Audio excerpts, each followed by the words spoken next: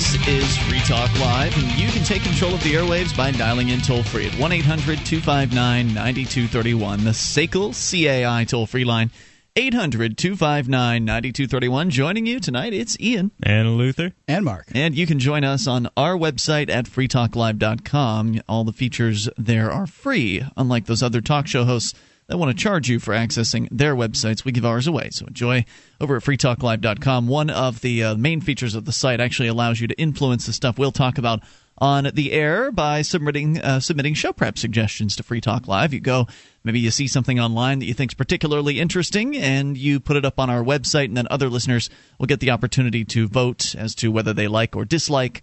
And then the ones that are most liked will make it to the front page and the top of our website, meaning we're more likely to see them and talk about them here on the air. 800-259-9231. However, that's the number you need to literally take control of the airwaves. I mean, the website's good because it influences what we talk about. But if you want to actually directly control the topic, you may call in at any time. So, again, 800-259-9231. Mark, you had a story last night that we never had a chance to get to. I don't think we mentioned it on the air, but you told me something about it off the air. It sounded particularly interesting. Oh, it's exciting. What is it? This is from the BBC. The French Parliament has approved a law that makes psychological violence a criminal offense. This means that couples who insult each other repeatedly could now be charged and face up to 3 years in prison. Now, it's the stated intent of this law is to decrease violence on women. But couples that insult each other could face prison time. By couples, do they mean the guy is going to go to prison? A couple sounds like two people. It would be two people in prison, I right? think. Well, I mean, you couldn't say that on the face, right? Like, this is a law to go after guys. Well, no. Well, what makes you believe that it's... Because the stated intent of the law is to decrease violence on women. Oh, on women. I see. I'm sorry, I missed that point. Okay.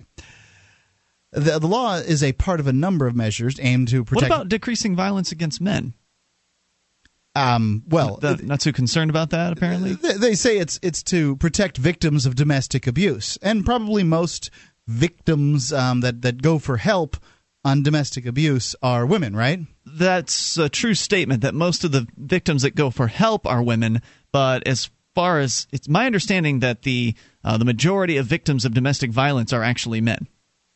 Yeah, but I don't know. It's widely unreported. Yeah, I don't know. How are you going to make that statement? Is if it's unreported, how do you make the statement? I don't know where that information comes from, but it's my understanding that is absolutely the case.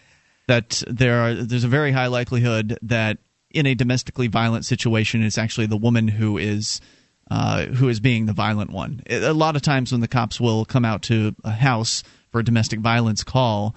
In some cases, the man just does not want to press charges or do anything like that, even though he may have been the one that was being abused. Well, in many places, if they get the call in the first place. If they get a call, they have to take somebody to jail. So I suspect mostly it's guys that end up going to jail too, right? I suspect you're right about that, even in a situation where the woman is being violent.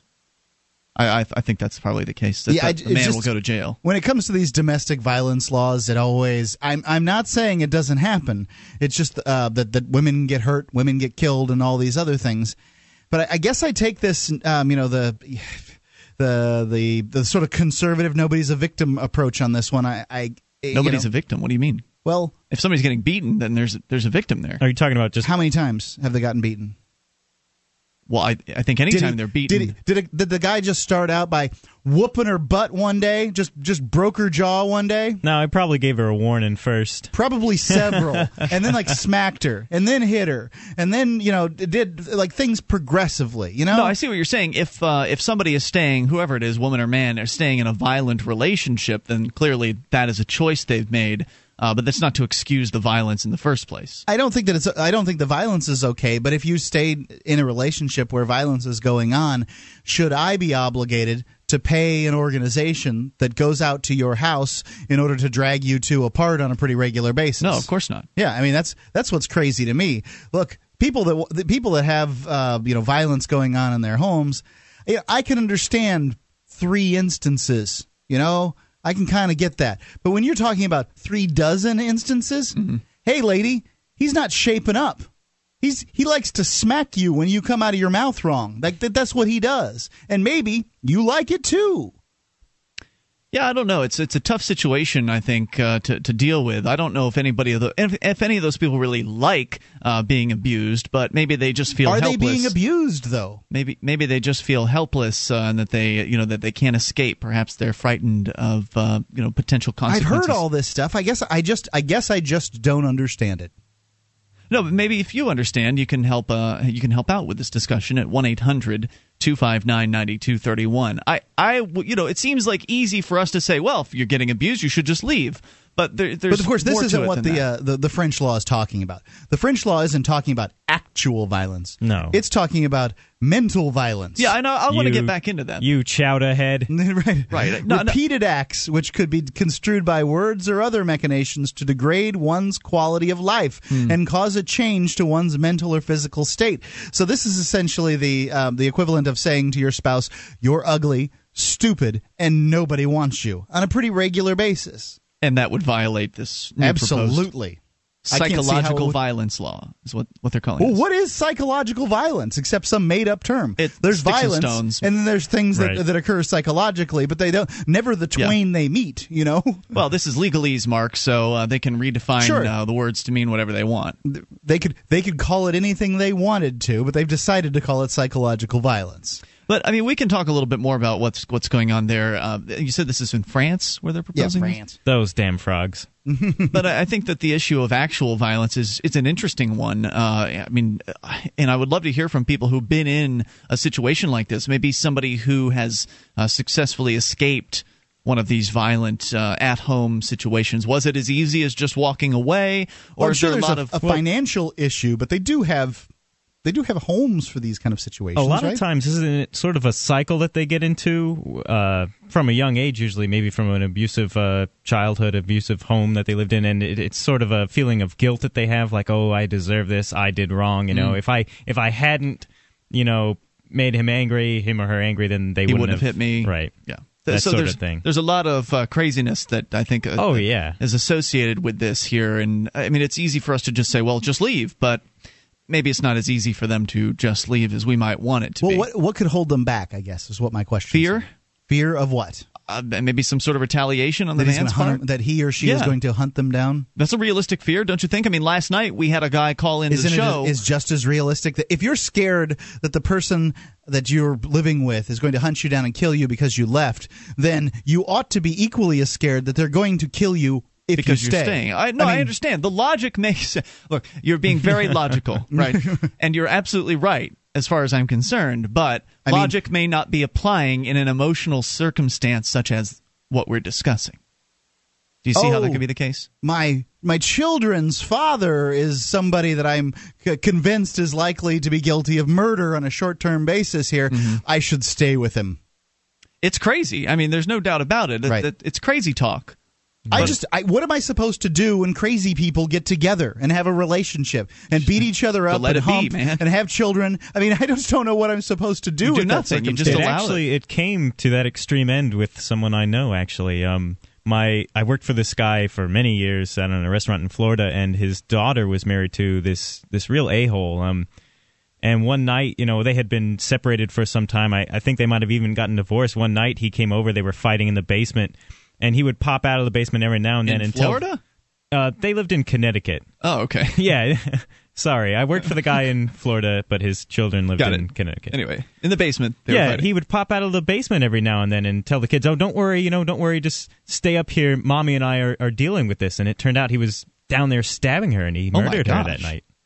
Yeah. Wow. So, yeah, you're right, Mark. I mean, if you leave a situation like that, it would seem that your odds might be increased of being safe. But that doesn't dispel, I don't think, the emotional fear that somebody in that kind of a situation might be dealing with. Would love to hear from you at 800-259-9231. How familiar are you with situations like this? Have you ever been involved in one yourself? Have you ever helped someone else escape one? What was that like?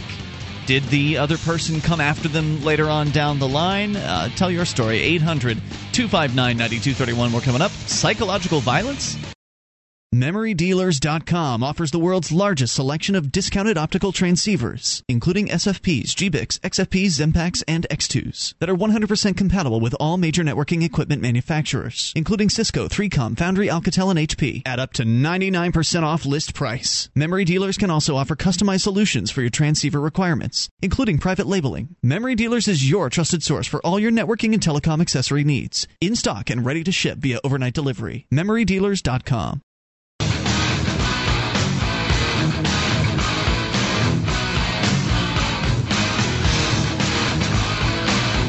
This is Free Talk Live. You can bring up what you want. Just dial in toll free. Take control of the airwaves at 800-259-9231. That's the SACL CAI toll free line.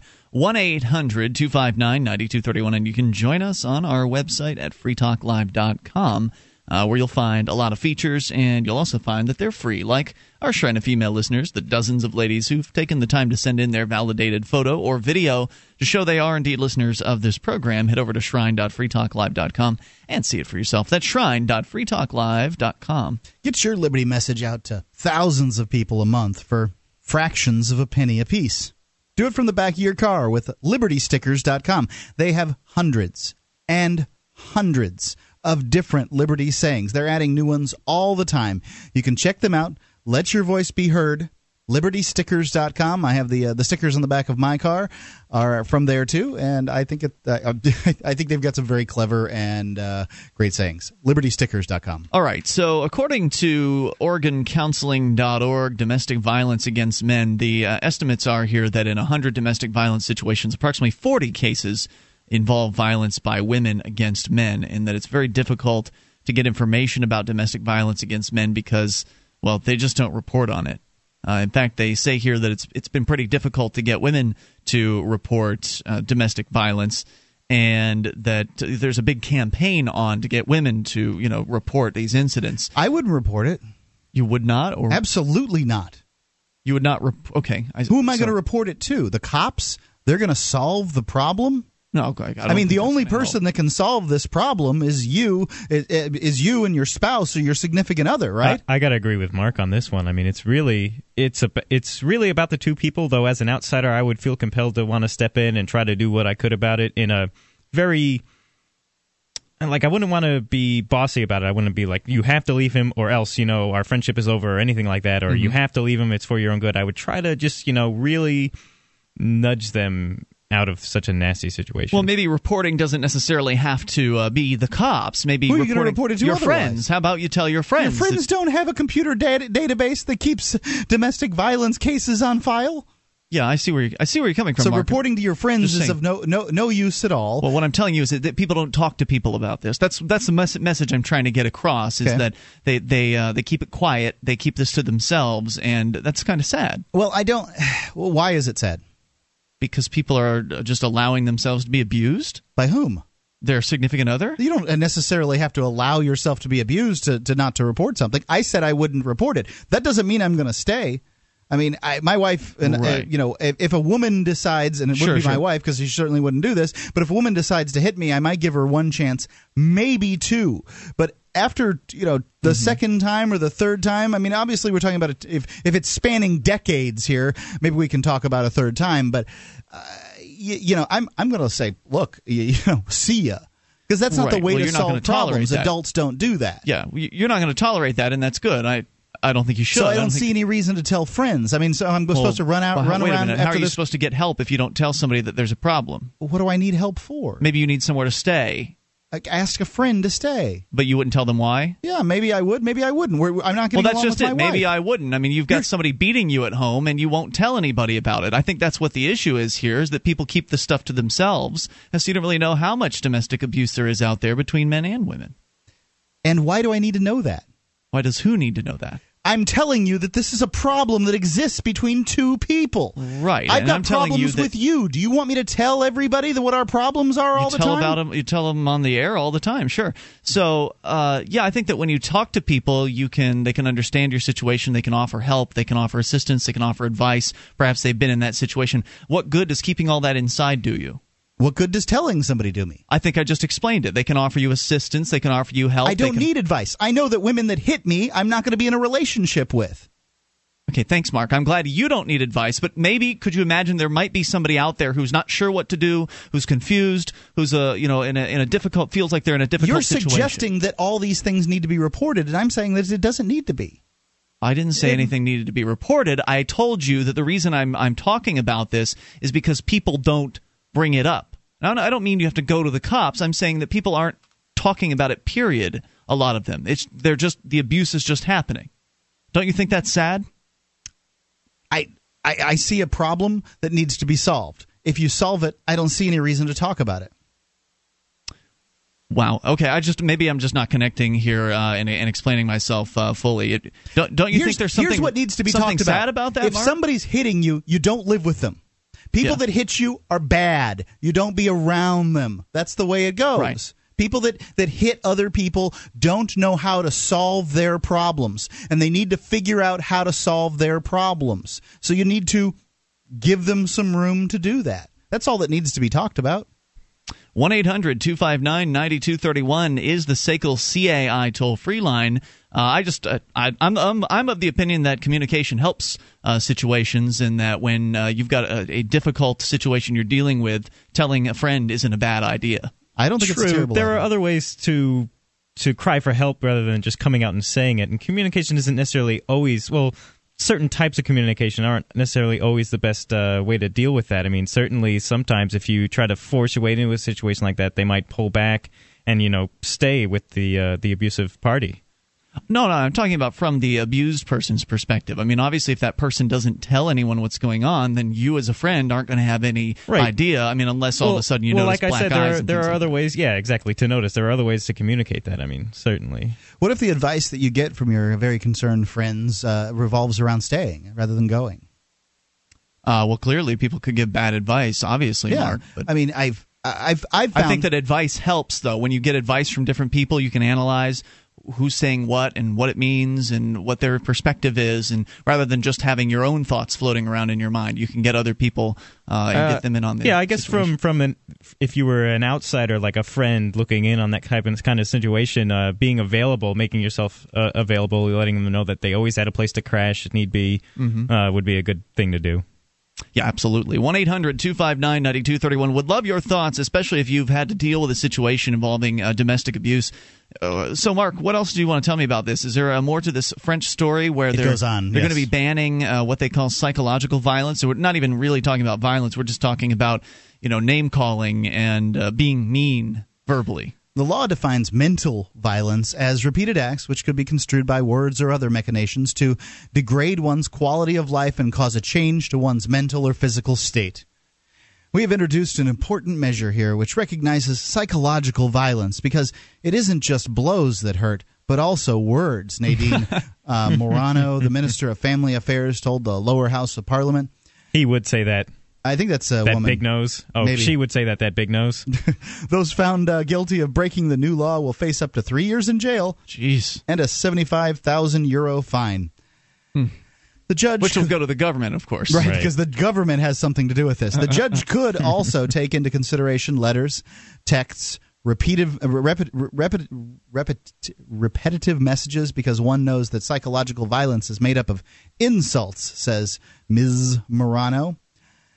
Some critics of the new bill say that the crime may be difficult to prove. They also criticize the government for getting involved in private matters like arguments and fights between married and cohabitating people. Difficult to prove, huh? No, I meant it endearingly when I called her a little fatty. There's more coming up here at 800-259-9231. And this story really shows how micromanaging the government people are becoming in people's private lives. You can't even have a fight with name-calling? Not that I support that stuff, but geez.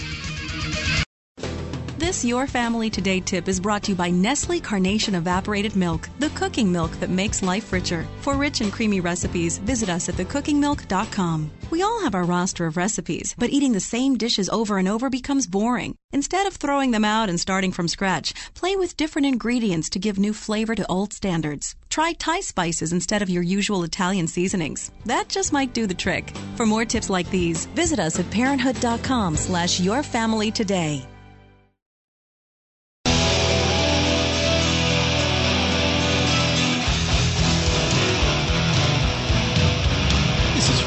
Live. You can bring up whatever's on your mind. Just dial in via the toll-free number, 800-259-9231. The number brought to you by SACL CAI.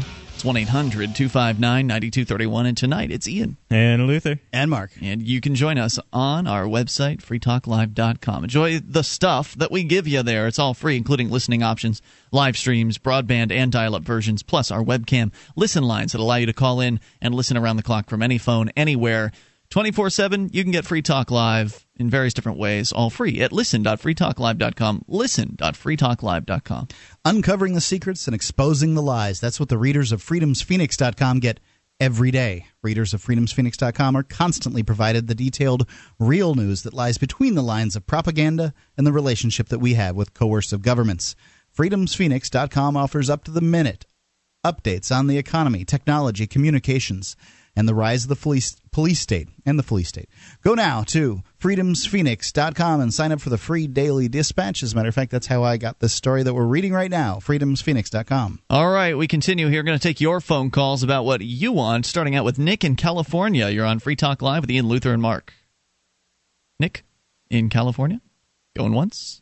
Nick in California going twice. All right, let's try Scott in Minnesota on the amp lines. Hello, Scott.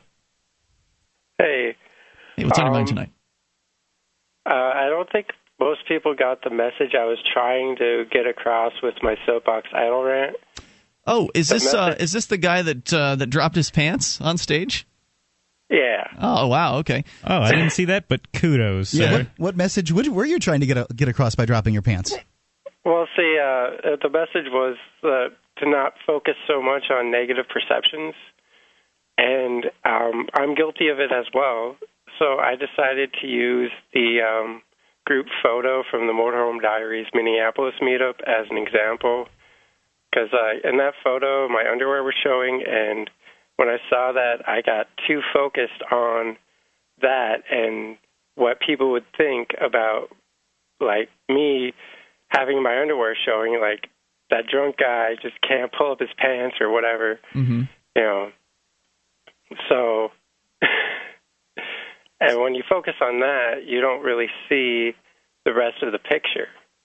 So what you're saying is you felt like you were a little too concerned over what people were thinking about you. So to alleviate that concern or that issue in your own mind, you decided to drop trow in front of a crowd of people.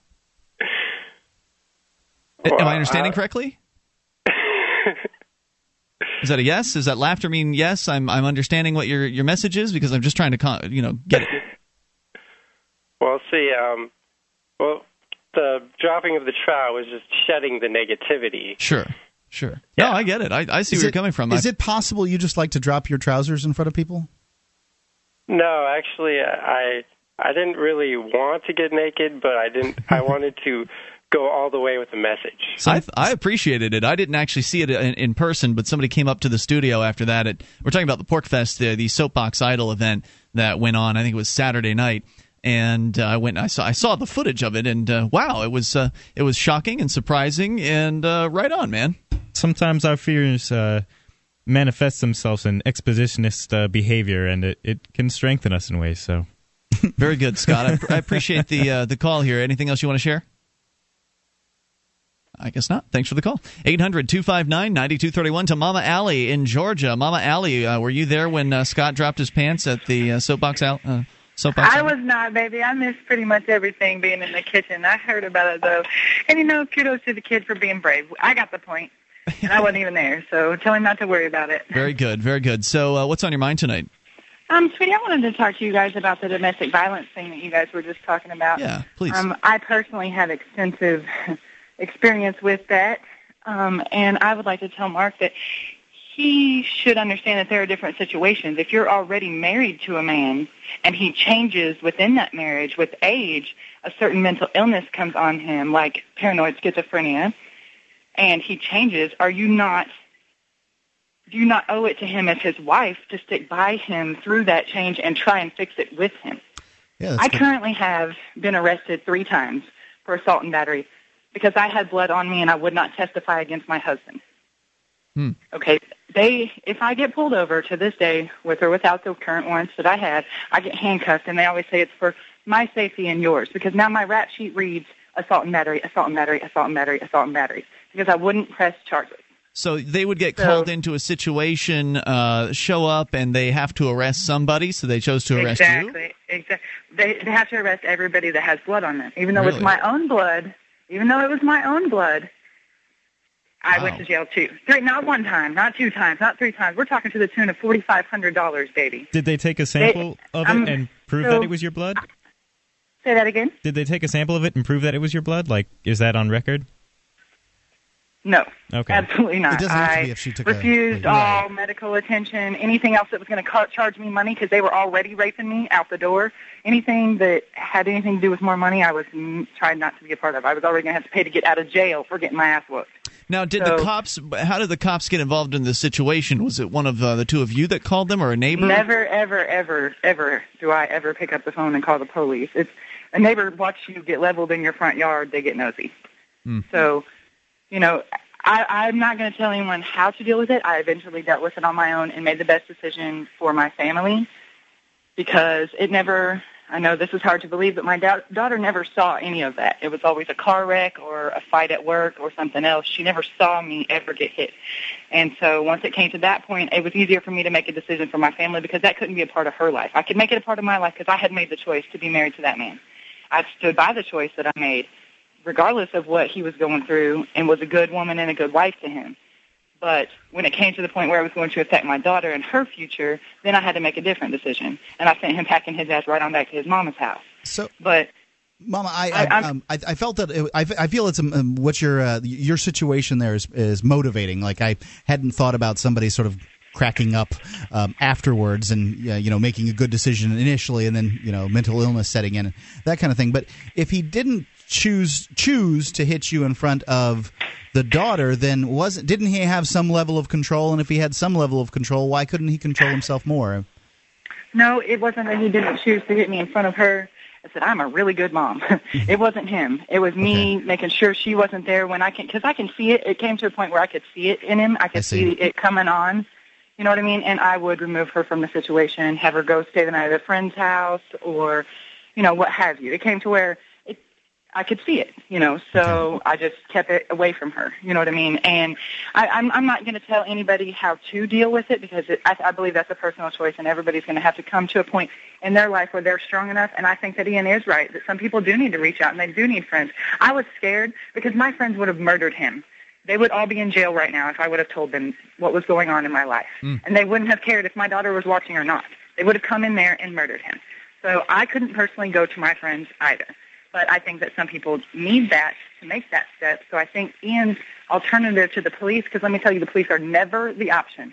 I don't know what all of the options are, but that is not the option, period, at all. They do not care. They do not care about you. They're going to write somebody a ticket, and they're going to get somebody's money before they leave, and they do not care what the situation is. And I'm here to tell you that from honest-to-God proof. Check my rap sheet. You know what I mean? And it's not like they don't care. They don't. They can tell you they care. They're telling you, I want to take these pictures because we care. They don't care. All of those pictures are going to be another way to charge someone else money for them to get money. They don't care. Yep. And that's all that is. And I want people to understand that I don't know the answer. Having been in the situation myself, I still don't know the answer. I know what it is not. And it is not to call or deal with the police at all in any way, shape, or form because they're not going to help you. They're not. They don't care about you. All they care about is that money. I appreciate that, Mama and Allie. It's horrible, but it's true. I mean, it's very true. It really is just kind of a different kind of an abuse. And calling the police into the situation just perpetuates more It is. hardships. It is, too, especially when they go in and they try and tell people, I'm here to protect you. Okay, well, that's not protection. You know what I mean? Because I won't throw my husband under the bus. You're going to arrest me? It was over $1,000 to get out of jail every time they arrested me because I had blood everywhere. Mama Allie, I want to thank you for sharing the story tonight. I appreciate hearing from you. More coming up. This is Free Talk Live. 800-259-9231. Chime in on this or bring up anything. DVD, books, music, instruments, periodicals, computers, software, electronic, photo, cell phone, office product, home and garden, bed and bath, furniture, kitchen, pet supply, automotive, hardware, apparel, shoes, jewelry, grocery, healthcare, sports and outdoors, toys, games, used, and more. It's a department store at your fingertips. Amazon.freetalklive.com. Get all your shopping done, a great deal, delivery to your door, and a percentage of your purchase will go to Free Talk Live when you enter Amazon through Amazon.freetalklive.com.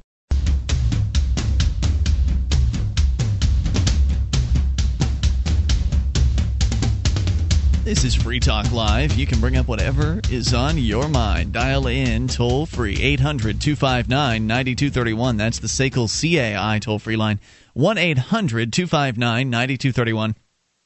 And by the way, you can join us on our website where we give you the features for free. If you like the show, you can become an amplifier. For as little as $3 a month, you can help us get on more radio stations, bring more internet listeners on board, and expose new people to the ideas of freedom. In fact, I just heard today there might be a certain radio station in a certain island somewhere that might be picking us up. I can't really say much more than that because, got to get the signed agreement on board first. But it could be very good. Could be like a 6-night-a-week kind of thing as well, which is pretty cool. So we are making this possible because of listeners like you, giving $3 a month to the program. And you get perks in return. You get access to the AMP-only call-in lines, the AMP-only forum, podcast, and more. You can go get all the details, get signed up for as little as $3 a month. PayPal, alternative options, major credit cards, whatever works best for you. amp.freetalklive.com.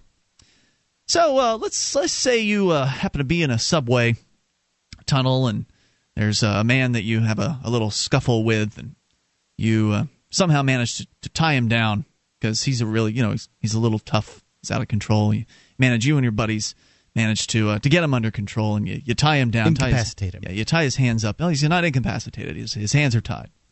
And then you just decide to go ahead and execute him right there in front of a whole crowd of people that are also there at the subway train station. What crime would you be charged with? That would be first-degree murder. First-degree murder, meaning premeditated? Yes. Because it would be premeditated because you actually tied him down before you shot him, as correct. Opposed to like being in the heat of a moment kind of thing where that's you correct. Accidentally. You might be able to make an argument for second, but it's yeah, it seems pretty straightforward. I mean, you took the time to tie him up, take out your gun, aim, and fire. And on top of that, tying somebody up is kidnapping. So that's if a murder is committed during the commission of a felony, you have what they call felony 1 murder, which isn't actually first degree, but it's punishable in the same way. What if you now? Let's say you were charged with this. Let's go with second degree. Let's say you were charged with second degree murder, and you told the judge and the people in the case that it was your testimony that it was an accident, that you didn't intend to actually shoot the man, that you were actually reaching for a feather tickler that you had on your belt, and that you were going to it was your intention to actually tickle the man, but instead you accidentally reached for your gun and ended up shooting him point blank at pretty much point blank range. Do you think they would go ahead and say, oh well, yeah, we'll go ahead and reduce this crime, we'll call it, say, involuntary manslaughter? Do you think that would work? No. Well, it has. In Los Angeles, LA Times reporting on something happening in San Francisco or Oakland. A former transit police officer who fatally shot an unarmed man at an Oakland train station has been convicted of involuntary manslaughter, capping a racially charged case that raised fears in the Bay Area of possible violence after the verdict. Prosecutors accused the ex-officer of intentionally firing his handgun as he tried to handcuff Oscar Grant. It's my understanding he was already handcuffed. But anyway, maybe I was wrong about that. Johannes Merzel, 28 years old, tearfully testified that the shooting was a tragic accident caused when he mistakenly grabbed his firearm instead of an electric taser weapon during a struggle with Grant. The shooting was captured on video by several witnesses, and it should be pointed out that the police attempted to capture as many of the videos as possible after the incident happened by intimidating people. That's the most damning part of it, is that the police went around and tried to collect people's cell phone cameras and things like that in order to keep this from getting out. And to protect their buddy. In this case, this taser is designed to look and feel like a gun. It operates like a gun. It has a trigger in the same place. It has a gun sort of shape to it, and I think that it's tough in this circumstance to compare it to real life. Because who's going to walk around with both a taser and a gun on their hip except a police officer, right? Probably not very many people. Pretty uncommon. Mm-hmm. So you pull the gun instead of the taser and you use it. It's unusual. The taser weighs a different amount. It's nothing. It doesn't feel the same way in your hand, but it didn't take long from pulling to deploying. The video is absolutely horrifyingly damning looking. The guy pulls his gun and shoots this guy basically right in the middle of the back, where. What if it had been a taser? What if he had thought it was a taser? I don't know. It's such a confusing case for me because I just don't know. I don't think you and I would be treated the same way as this guy, though. Hell no. No way would that be the case. Absolutely not. So we don't know yet what the actual punishment is going to be because, well, the juries don't decide on that typically, right? I mean, normally the jury comes back with a guilty verdict, and then if it's going to be guilty, they come back, in this case, guilty of so-called involuntary manslaughter. And then isn't it normally up to the robed man to decide how long the person is supposed to go away for and what the exact terms of the punishment will be? Depends on the charge, depends on the jurisdiction. Typically, though, isn't that the case? That's how we're told on television. Okay. Well, at least in this case, they aren't reporting on what the decision is here as far as what he has been found guilty of involuntary manslaughter, but what will happen to him is still remains to be seen. So, of course, this will be the next test. There's the first test here as far as how responsible police are for their actions. Clearly not as responsible as the rest of us out here. If we were to do the same things as they do, we would be in big, big trouble. In this case, he just gets a little. Maybe he will get a slap on the hand. That tends to be how this stuff goes. Or maybe they'll want to send a message that they're serious about the police being out of control. That still remains to be seen. And as we learn more about this BART shooting, BART being the Bay Area Transit Authority or something like that, Bay Area Rapid Transit perhaps, as we learn more about what happens to former Officer Mercel in this case, we will certainly let you know. I don't even know that anybody gets involuntary manslaughter. I've never even heard of anybody being charged with it. Maybe it's one of those vehicular homicide. Mm-hmm. That's kind of usually given to somebody who doesn't intentionally do it. It's a negligence issue most of the time given to somebody who is drunk. I would love to hear from maybe some law enforcement officers in this case. I mean, what's your honest opinion of what this guy did? Is it really that easy to mistake the taser on your belt for a firearm? I would assume they would have a different weight and feel to them. That's what Mark said. It'd be in a different location. Yeah, even in an instant, you would pick that up, and something you would tell your brain. It would go from your fingers to your brain and say, "Oh, that's the wrong one." You would think, but maybe he was just on an adrenaline high and he really didn't realize it. That's why I'd like to hear from a law enforcement officer who could say, "Yeah, this guy's full of crap." Or, I understand where he's coming from. So I'm just curious, how realistic is his claim that it was, whoops, I just made a mistake. How realistic is that claim if you're a law enforcement officer? 800-259-9231. Apparently, according to the LA Times, the trial captured the attention of law enforcement officers who feared that a guilty verdict could raise the stakes for cops who make mistakes. So that wouldn't be such a terrible thing. I mean, they're human beings like the rest of us. If we're supposed to be expected to follow these rules, shouldn't they be as well? Right. Well, when the rest of us make mistakes, there are consequences for those actions, right? I mean, when we screw up, then we usually have to pay a price. And so basically, this is the cops saying, well, when we screw up, we shouldn't have to pay as much of a price. And we're worried that this case, if it's decided in the favor of, or if it's decided against the favor of this man, will result in chilling consequences. And that if we make mistakes, we might actually have to face some consequences. That we might actually have to... chilling on police whipping out guns and shooting people in the back. Right, chilling on the police's freedom to be able to make mistakes without any kind of repercussions. So, yeah, I think that it'd be absolutely fine if the police actually ended up getting punished for the mistakes that they make. I mean, taking a little responsibility.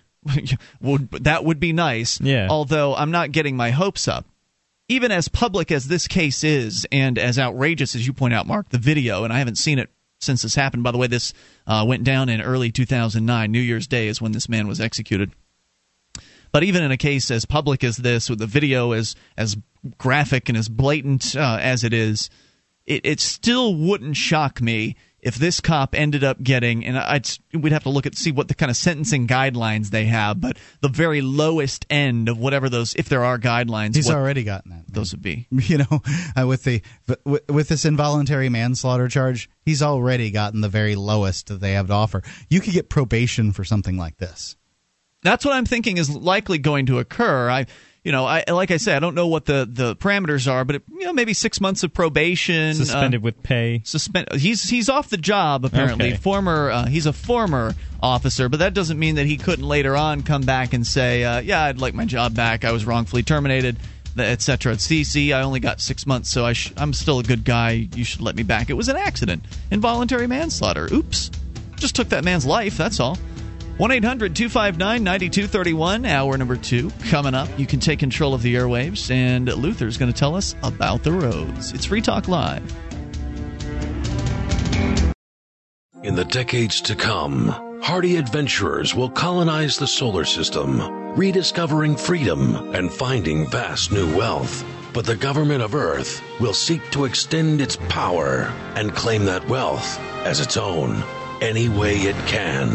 Escape from Terra, Volume 1, the first trade paperback collection of the popular adventure webcomic series, is available now for $12.95 from Big Head Press at bigheadpress.com.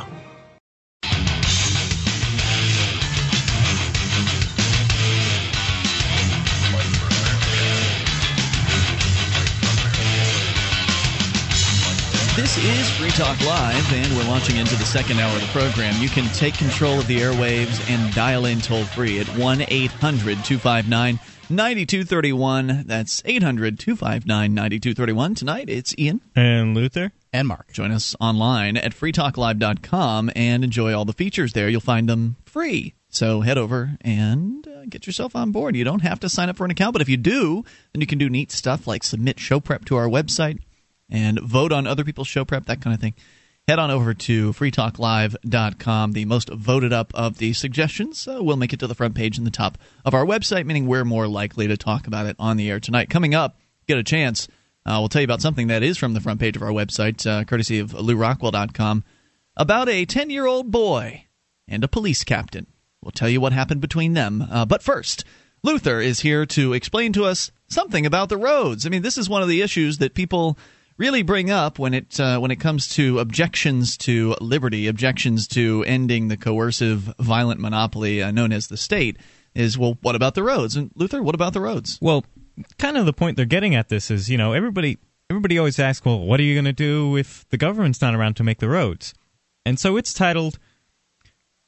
And where is it from, by the way? Oh, it's from the Center from a Stateless Society. This is by Darian Warden. And this isn't the argument that's just used if you talk about no government at all. They use this no matter what. Really? When you say small government? Absolutely. When you say that, we need to downsize the government, the first thing that somebody comes out of their mouth is, what about the roads? Because they, Really? if the idea that you should have the government out of some area or the other area, essentially their excuse that the government does things well and the government needs to do things, whatever those things might be, whether it's health care or missiles on poor people in foreign countries or whatever it is that needs to be done.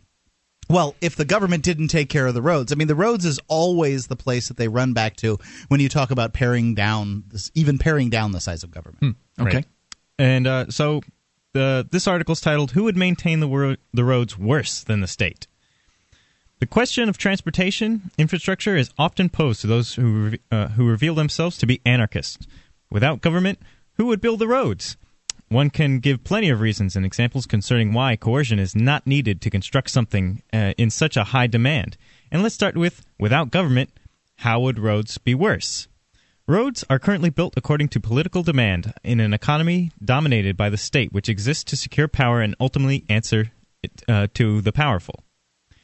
The U.S. interstate and Trans-Canada highway system, which owe their existence to government intervention, appear to be comparatively efficient and a safe way to travel. Right, I've traveled on the United States interstate system. I've driven all across this country. I mean, and I've thought to myself, man, these are some fine highways, because I think that the interstate system is, it's the pinnacle of roads on this planet. Well, I don't know. I guess the Autobahn's pretty nice. I haven't been there. The perspective, and that's, I think, where this is coming from, the point that people believe that these interstates and roads are safe ways to travel.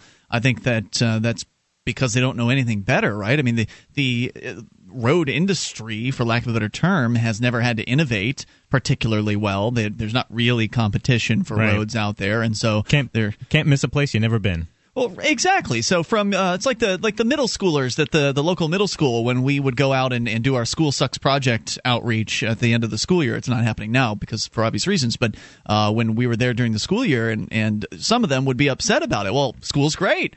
This is great. School is awesome. What are you talking about? School sucks. Well, how many other schools have you been to?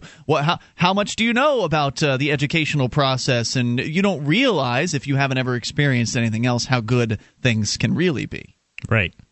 Indeed, the idea that we would necessarily even be constrained to the ground now if government had been out of the area of roads and licensing and all that, licensure and all that stuff.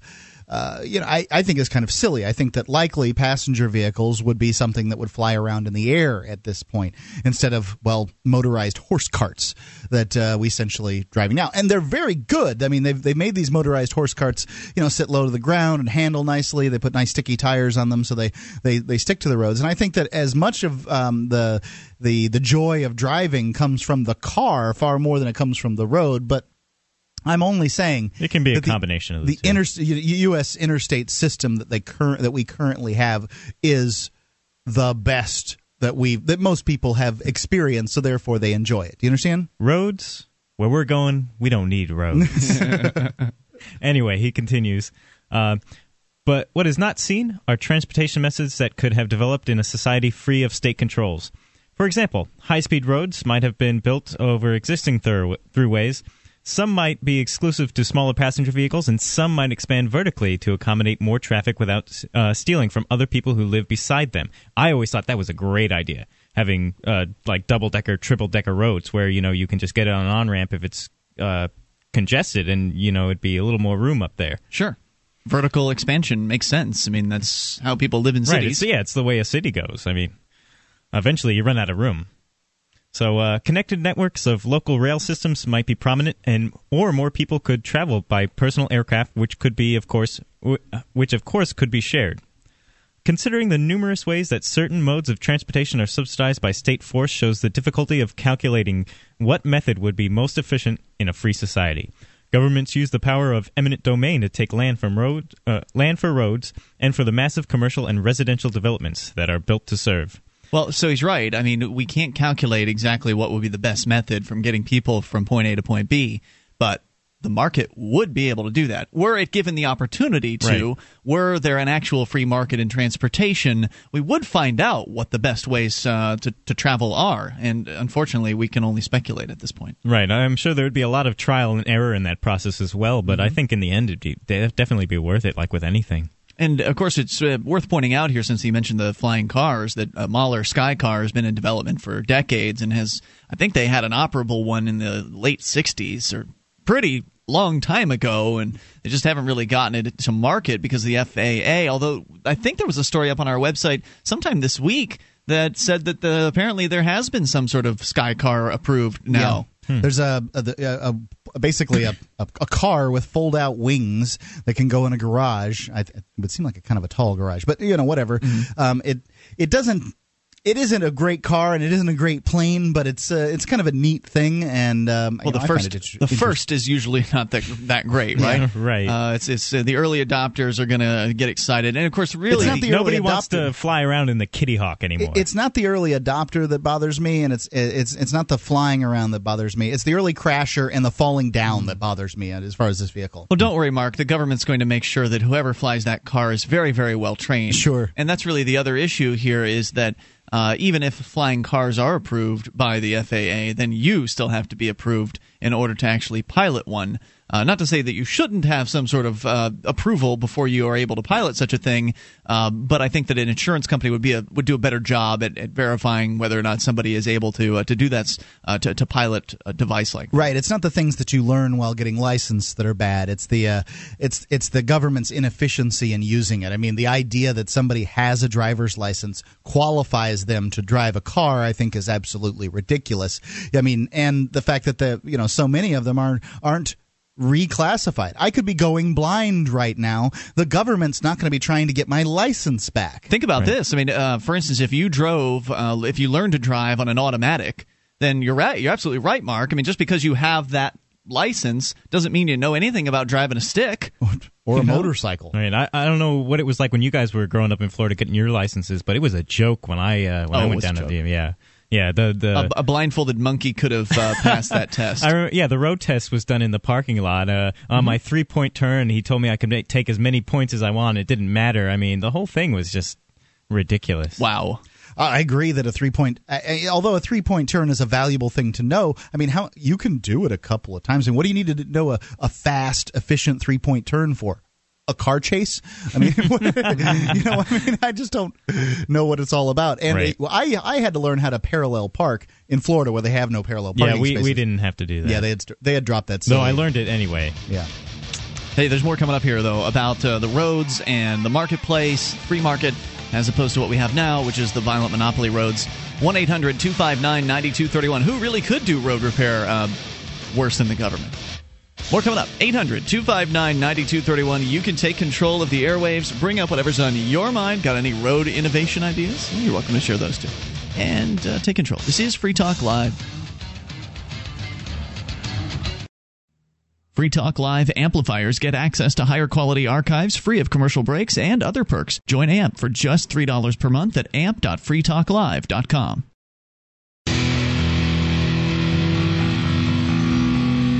This is Free Talk Live. You can bring up anything by dialing in toll-free at 800-259-9231. That number brought to you by SACL CAI.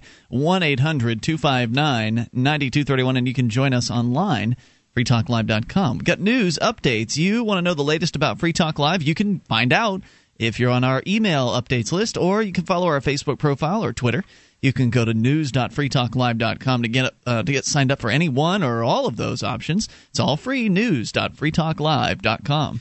Perhaps you may own or know someone who has a company that is struggling to collect money owed from past due accounts. Delinquent accounts are problematic, not only from the standpoint of diminished revenues, but businesses find themselves sidetracked by the arduous task of trying to collect on these accounts. Consequently, valuable time and resources are pulled away from principal operations.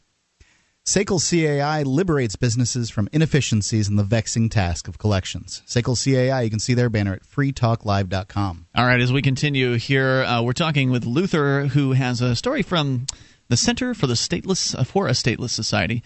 Darren Wardren, who's actually one of the hosts of Thinking Liberty, which is one of the programs that appears on the Liberty Radio Network at LRN.FM. And he's writing an article here about, well, who could really take care of the roads worse than the government? Since one of the big objections to a free society is, what about the roads? Yeah. Who would do the roads better than the government is, usually the question, and he just kind of flipped it around. Yeah, and that's really where he's going with all this. I mean, I'll continue. I mean, so far he's talked about how, we have the interstate system, and it seems great to us, but, if you never tried filet mignon, how are you going to not think that chuck eye is the greatest steak in the world? Mm-hmm. I mean, so he goes on large commercial airplanes. You mean it's not? Oh, Ian. Ian doesn't eat beef very often. I like filet. Whenever I have a steak, that's usually the way I go. Yeah. Ribeye is the way to go. Why is that? I'm a big prime rib guy. I like it. Well, prime ribs roasted. It is ribeye. I know. Why? It's just doctored up. It's tastier meat in my opinion. I like the cut. It's generally larger. More. Yeah, got it. Yeah, it's got a big chunk of delicious fat right in the center of it. Bigger isn't always better. It is in this case. Yeah, that's what the little guys tell themselves. All right, so he's going on to talk about how alternative modes of transportation will be available, like private aircraft, and so large commercial airplanes are likely more economically viable because their production lines depend on military contracts. In the past, large rail companies were subsidized, and government Governments have always controlled the use of land on behalf of the politically powerful. Interstate highways reduce trip time when compared to the option of in-state controlled transportation infrastructure, but they are an integral part of the state-dominated economy that makes it necessary to drive further, drive more often, and drive at certain times. If authoritarian obstructions were done away with, it is likely that people could work for less time and at hours more to their choosing, and it would be easier to support oneself from home or neighborhood economic activity. A free economy would increase available options and the opportunity to create new arrangements. As for local roads, in suburbia, some may have originally been built as mixed-use roads back for when internal combustion engines caught on, but they are now often function to limit the types of travel that can be practiced. Right, and the idea that these roads, these right-of-ways, these thoroughfares were at one point intended for horses and buggies, the land, the space that's there. Mm-hmm. Now you're gonna die if you take a horse and buggy out on these things. The things that I've seen people with horses out here in New Hampshire. Yeah. I haven't seen any of those, but certainly the roads out here, lack the city planning that now goes on, or it doesn't even have to be city planning, the neighborhood planning, whereas down in Florida everything was built in a grid. It was less difficult to get lost because if you made a wrong turn, you could just hit a block and you'd be back on the street you were on. Right, these are paved cow paths, essentially. Exactly, yeah. Everything's winding and a lot of streets don't connect that you would expect to. And it's kind of a mess. Somebody with the political might and capital was able to stop that street from connecting because their property was in the middle. If it had been just your average schmo, they'd have taken their property and run the street through. Right. When government roads make motor vehicles the only safe way to travel between home and work or the store, the government roads work together with zoning laws to enforce the use of motor vehicles. And those who are not able to afford cars... that's a true... to interrupt there. And that is a true statement. In a lot of places, you can't take a bicycle on the interstate. You can't even walk on the interstate. Right. And so there are similar rules like that, and I guess it all depends on where you live. Because I'm pretty certain I've seen somebody riding a bicycle down a state road in New Hampshire. So I see it all the time, or joggers when I'm on my way to work, yeah. But it certainly isn't the safest of situations. No, they don't leave them enough room, and it's always unnerving, especially when you have traffic coming the other way. I mean, it's just 2-lane highways, so... the right size of a bike path. When I was a kid, you rode along on the white line on the road and you hoped you didn't die. But now they get 3 feet sometimes for bike paths, and that still doesn't seem like enough when I'm passing them. I don't see those anywhere. Some places I see them occasionally, but I feel that bikes belong more on the sidewalk than on the road. I think it depends on where. If you have a sidewalk. True. Some sidewalks have these, where you drive into them, so there's these dips, and if it's dark, you just can't see the dips and stuff. So the road's safer. I think that it depends, and I think the person needs to be able to make that decision. In some cases, kids riding along, their bicycles in like the downtown area or something like that, that can be dangerous for people. Oh yeah. And those who are not able to afford cars and are not permitted by the state to operate cars have their choices further limited. So government action converts roads from tools of personal mobility into means of controlling the movement and settlement of people. It's a tool of control, tool of oppression. I mean, because it's difficult to operate in many places without having a car, especially in a kind of an urban zone, or not as an urban zone, but a kind of a sprawled out city, if you will. Right. Here in Keene, it's not a problem. Right. If you're looking at usually the northern towns or the older cities have more vertical stuff going on, so you can manage to make it without cars. But if you're talking about L.A., Vegas, larger cities that have grown up since the advent of the automobile, you're talking about very big places that you just really can't get around without your own car. I mean, using their bus systems and their public transportation systems, very, very difficult. Yeah. There's a town outside of Keene called Roxbury, and it used to be kind of a bustling town until the government redid the highway systems, the state highway systems, and now it's dead. It's a ghost town. There's almost nobody living there. 225, I think. Wow, yeah, it's... It's a good place for the Freetown Project. There you go. And those... roads are often constructed in America frontier towns before the arrival of formal government. Recognizing that they have an accessible throughway would be in their interests. Local residents constructed and maintained roads and benefited from the labor they put into them. More recently, residents of the Hawaiian island of Kauai bypassed the state bureaucracy to repair the road vital to the local economy using much less time and money than the state said would be needed. I remember that. Yeah, it was. Didn't they repair a bridge or something like that? Yeah, the state estimated it would cost millions upon millions of dollars, and it would take forever. Yeah, 2 years to complete. And they gathered volunteers together. They did it for a couple. I think it was like a couple 100,000 in the end, and it was done in a month or two. You know, I remember going when I was a kid in Florida, Sarasota, Florida.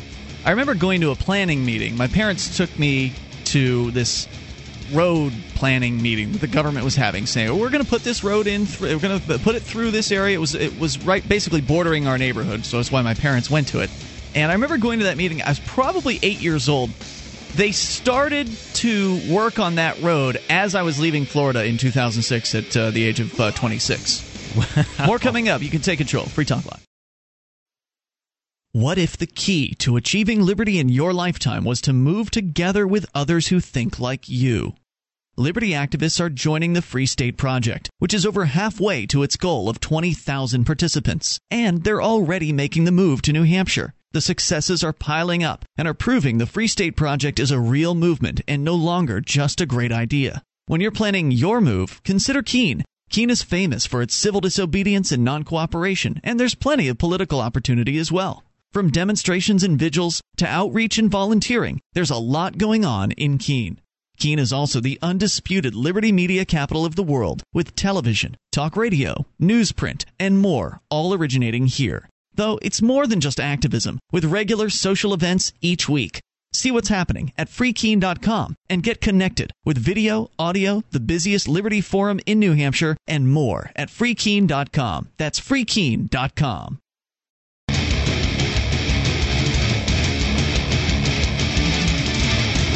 This is Free Talk Live. You are invited to take control of the airwaves. Dial in toll-free and bring up what you want. 800-259-9231. And whether you want to comment on the roads or whatever might be on your mind, you're welcome to do so.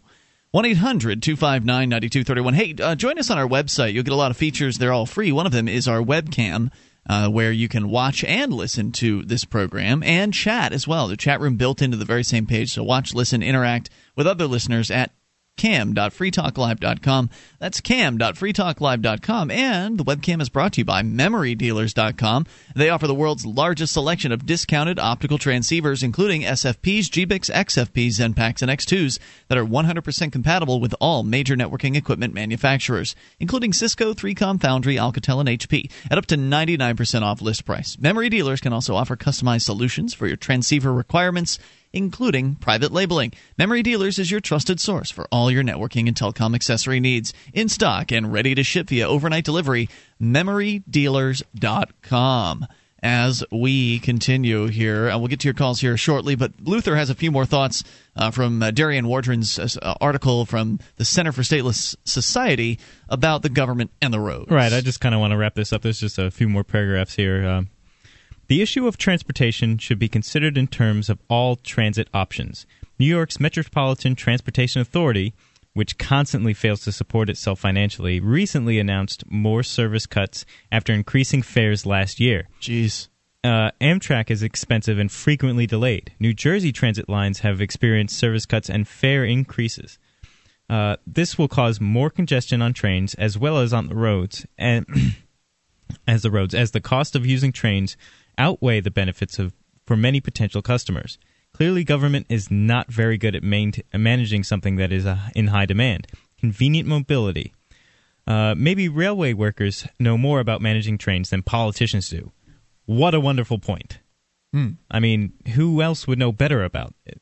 I experience this a lot at my job, actually. It's the bean counters in the office who don't understand what it's like to be out in the field and have to fix these machines. They'll try to push the really crappy, the real pieces of garbage machines out to customers. Yeah, because they're cheap, or they're hot items to sell, or they have word from corporate to try to push them, and they're just junk.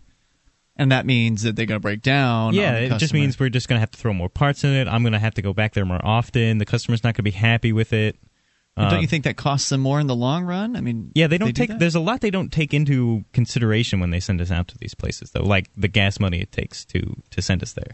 Right, and then, I mean, that's just your personal experience from working in the corporate world. And in many cases, corporations can be very bureaucratic, especially the larger they are. Yeah, and mine's really large. I work for a subsidiary of Xerox. A subsidiary of Xerox? Yes. Wow, okay. So yeah, and if people are, you're absolutely right what you're saying, because these government bureaucrats, especially politicians, I mean, at least in the corporation, these guys have a tie to the company. Like they have some level of responsibility for what's going on, whereas a politician or an administrator isn't quite as tied into his decisions that he's making, especially not a politician. Politician's just making decisions based on what'll look good when he's getting elected, not what the results are going to be or anything like that. An administrator of a government bureaucracy is making decisions based on what is going to increase costs for his bureaucracy, so his bureaucracy can get more money the next year down the line, typically, sure, unless they're being forced to cut. I can't tell you how many times I've seen it. Is that the end of the fiscal year they have to spend all their extra money, so that they can get a larger budget next year, or at least the same budget next year. The people that are making these decisions are usually unionized government employees who are making far more than they would in the marketplace, or at least there's far more of them than there would be in the marketplace, therefore sort of on the aggregate making more. So they really don't even have an understanding of how it works. Only the government can have a monopoly on roads, the ability to charge tolls on roads, and still run in the red. Yeah. Only the government could do that. What else, Luther? That was it. All right. From the Center for Stateless Society, c4ss.org, I think. 1-800-259-9231. You can comment on the road situation or bring up whatever's on your mind. We'll start things out here with Jason in Colorado. Jason, you're on Free Talk Live on the AMP lines. Hi, everybody. Hey. I would like to talk about M3 money supply. I got a misleading. A colleague of mine sent me an email today, and basically we have a debate between Keynesian and Austrian perspectives. So he sent me an article, which I've since tracked back to a May 26th article by Ambrose Evans Pritchard. You might have heard of him. I think he's been quoted on the show before, but he's basically a Keynesian writer for the Telegraph. This article in a nutshell says that, oh my gosh, look out, the M3 money supply in the United States is contracting, quicker than or on pace as that of the Great Depression. And so I thought that was kind of weird. M3, so for listeners that are new to all this, basically M3 is the broadest measure of the money supply. And there's an M2, an M1, and even an M0. But basically, now M0 is the amount of money actually, and like I believe hard currency in the marketplace. Is that right?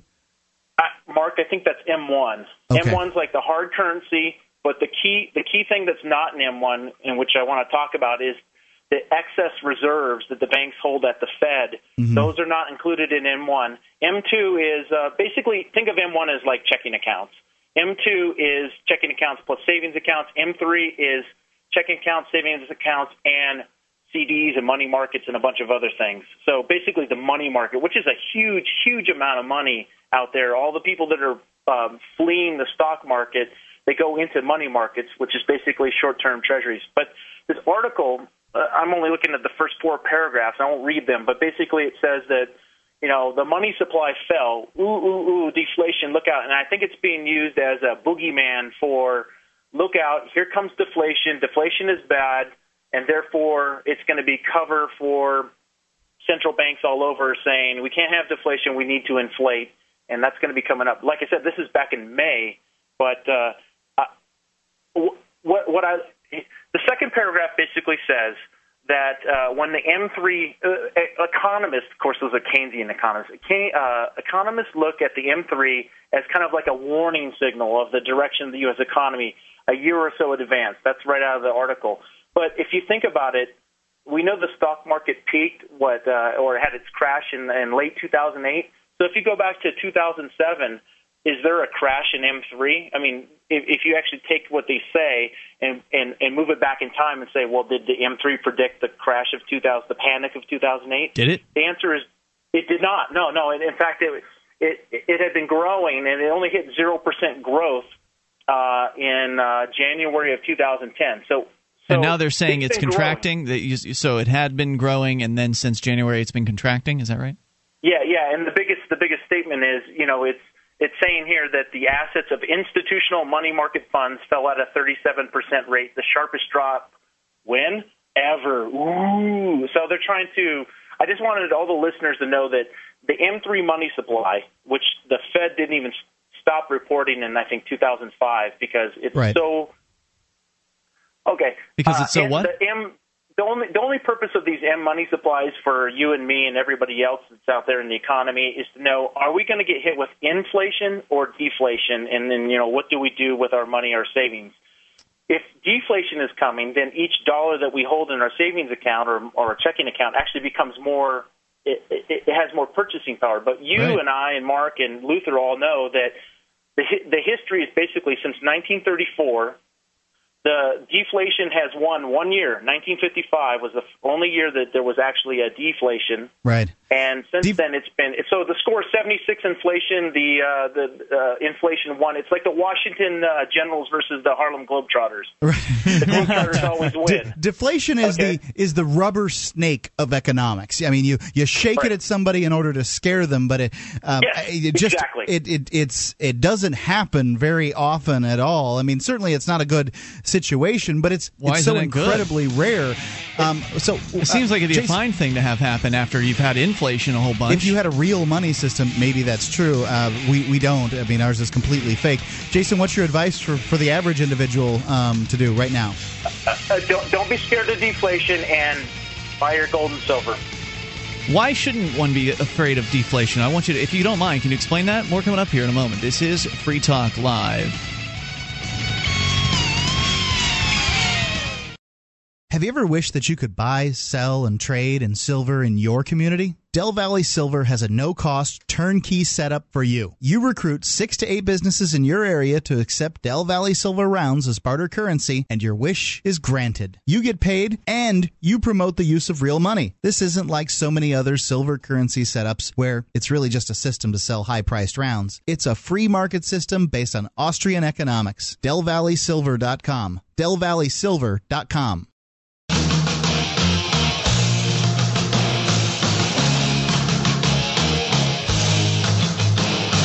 This is Free Talk Live. You can take control of the airwaves by dialing in toll-free and bringing up whatever's on your mind. 800-259-9231. That's why we call the show Free Talk Live. You're free to talk about whatever you want. Tonight, it is Ian. And Luther. And Mark. And we invite you to our website at freetalklive.com. If you enjoy the fact that we give you everything on the site for free, you can voluntarily support the show by going to promote.freetalklive.com, and you'll find a list of things that you can do to help get Free Talk Live into more ears around the country and around the world. Go to amp.freetalklive.com. Get signed up, not AMP, promote.freetalklive.com. That will be the place you can go to get a list of things you can do. AMP is one of those things you'll find on the promote page. Promote.freetalklive.com. As we continue, we've got Jason in Colorado talking about economics, the M3 number, which is the largest, widest measure of the money supply in the United States. And you're talking about how apparently it has been dropping since the beginning of 2010, meaning that there's deflation happening, and there are certain Keynesian economists out there that would like to get you to believe that that's a bad thing, that deflation is negative, that you should be afraid of it. And you said not to be afraid of it. Why? Yeah, and not to be afraid of it because the M3, out of all the different M's, M3 is the one that is least correlated with actual price increases or decreases that you feel when you go to the store or the grocery store. M1, which is just essentially checking accounts and money floating out there as currency that's not in bank vaults, that is a much better predictor of future price increases or decreases. So what I'm saying is they have this huge drop in M3, and they're crying like it's the Great Depression all over again back in May. And these stats are still about the same for now. And all that's really happened is the growth went from a lot of growth down to zero, and then it's gone slightly negative for this, quote, M3 number. But deflation is good for you and me and Mark and Luther because we would like to go to the gas pump and pay less for gas. We would like to go to the grocery store and pay less for cereal and eggs and milk and all that thing. So deflation only makes it hard. It makes savers. It rewards savers, which is where in Austrian economics capital is formed that then becomes investment in profitable businesses, and here's the snag. Deflation of the money supply, any of the M's, but particularly M1, it makes loans harder to pay back. So if your wages stay the same, and if your wages actually contract as the money supply shrinks and things cost less, but your loan is always stated in the money terms at the time you made your loan. So, housing is affected by deflation. So it's the boogeyman. Basically, the bankers, the debtors are harmed by deflation, and most people, the aggregate stuff in the U.S., the measurement of people in the U.S. are debtors, and so it is a threat. But like all the people that you see on TV, like Peter Schiff, it's the hangover. The hangover has to get cleared. The depression essentially has to clear the market of all these bad loans. So there will be a bust. The market has to correct. I would actually like deflation to happen. Sure, the market has to correct itself, and anybody that isn't in debt wouldn't have a problem. And I think I'm glad you brought that up, because as I'm like you, I've got, I don't have debt, I don't like debt, I try to get rid of debt as quickly as possible if I acquire it in my life. And so I'm in fine shape for deflation also, but I see where you're coming from, that a lot of Americans that may make life a little bit more difficult for them. This is a kind of a funny scenario, because we're talking about M3 here, which is not a great indicator of whether or not deflation is going to occur. So they're out there shaking the rubber snake of deflation at the American people, when it may or may not be something that occurs.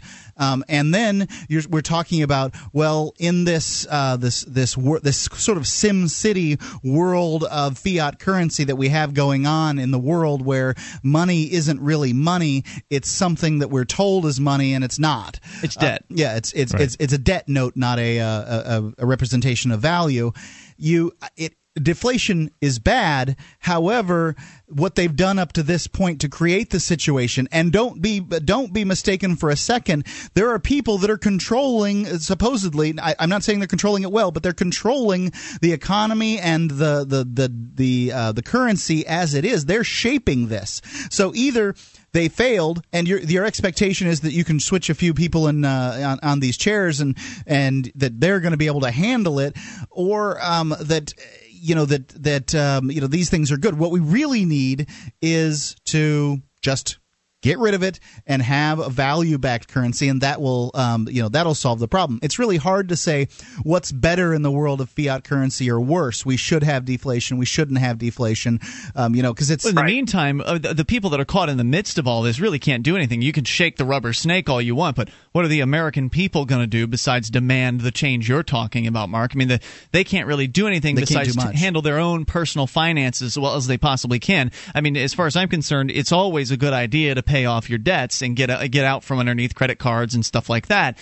So, I mean, whether you're having inflation or deflation, that's a generally true statement, is that getting out from credit card debt is a good idea. You'll be better off if you're out from underneath that debt in either situation. I agree with that. And once you get out from the debt, then deflation becomes a good thing for you, because every dollar you have then goes further, whereas the reverse is normally what we're used to seeing, which is what the Keynesians want. It's what the money controlling people, the bankers, and the military-industrial complex, they want inflation because it benefits them. I mean, when the government inflates the money supply, that inflation of the money supply is going to the politically connected, and so it's a direct benefit for the people that are politically connected to the Federal Reserve and the federal government and things like that. So right, like, what can you do besides advocate sound money and advocate personal responsibility with your own finances and have personal responsibility with your own finances? Right. Hey, Ian, I'd like to add two quick things. So I think the only way we're actually going to get deflation,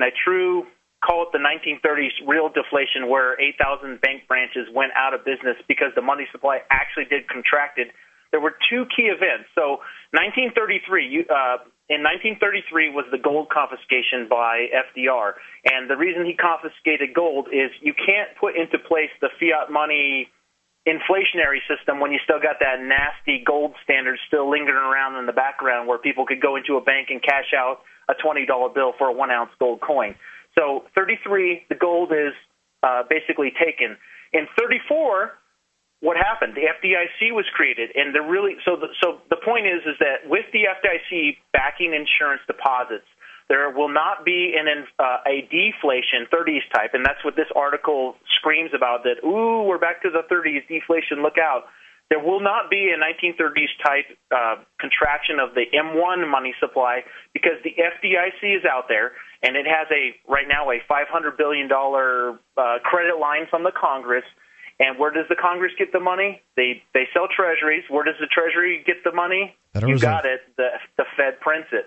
So until the Fed stiffs the Treasury and the FDIC basically gets no moss from the Congress, count on the Harlem Globetrotters of inflation to win and the Washington Generals of deflation to lose. So you're saying your financial plans accordingly. So you're saying that there's nothing really that basically the way it's set up with the FDIC and that sort of thing will prevent any deflation from really happening. We will not get let's call it 2% per year. We will not get a 2% decline of the money supply for any given time. Now, the Fed does tighten because if they don't tighten on occasion, they do get hyperinflation. Well, what do you think all the fear-mongering is then? I mean, if what you're saying is true, that there's no chance really that with their system that it's going to have real deflation, why the fear-mongering? What are they trying to benefit from? In order to have cover for the new round of quantitative easing that will come up, you're going to get TARP 3 and TARP 4.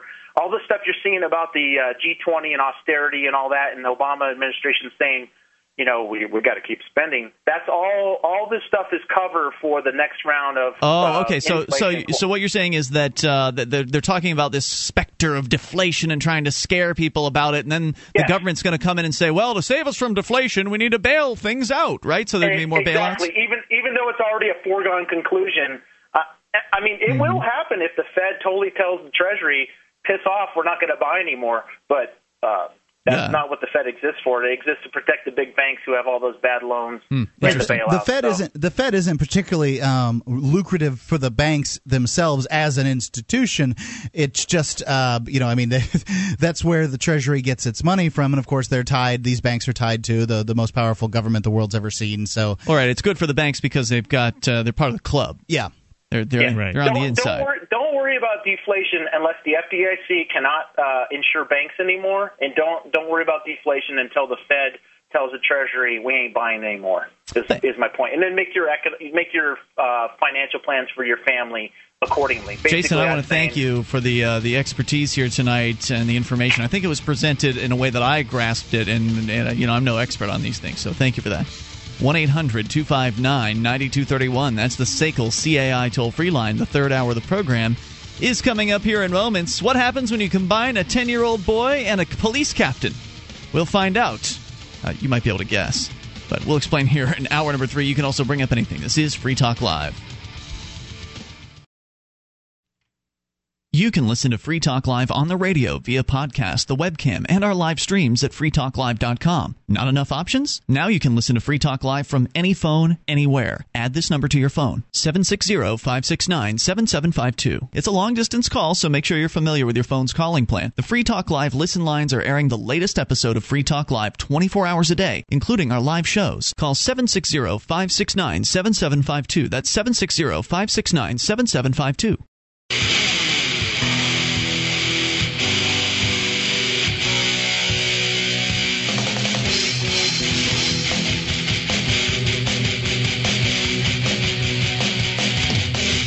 This is Free Talk Live. We are launching into the third hour of the program. You can take control of the airwaves and bring up whatever's on your mind. 1-800-259-9231. We'll tell you about how a police captain decided to interact with an unruly 10-year-old here in a little bit. And also take your phone calls about anything. 1-800-259-9231. Joining you tonight, it is Ian. And Luther. And Mark. All right, so let's go right into the calls and the fun. Theft is on the line in Florida, the hip-hop libertarian. Hey, Theft. Hey, what's going on? What's on your mind tonight? Okay, I just found something out. So, pardon my explanation. I'm not going to be too articulate with this.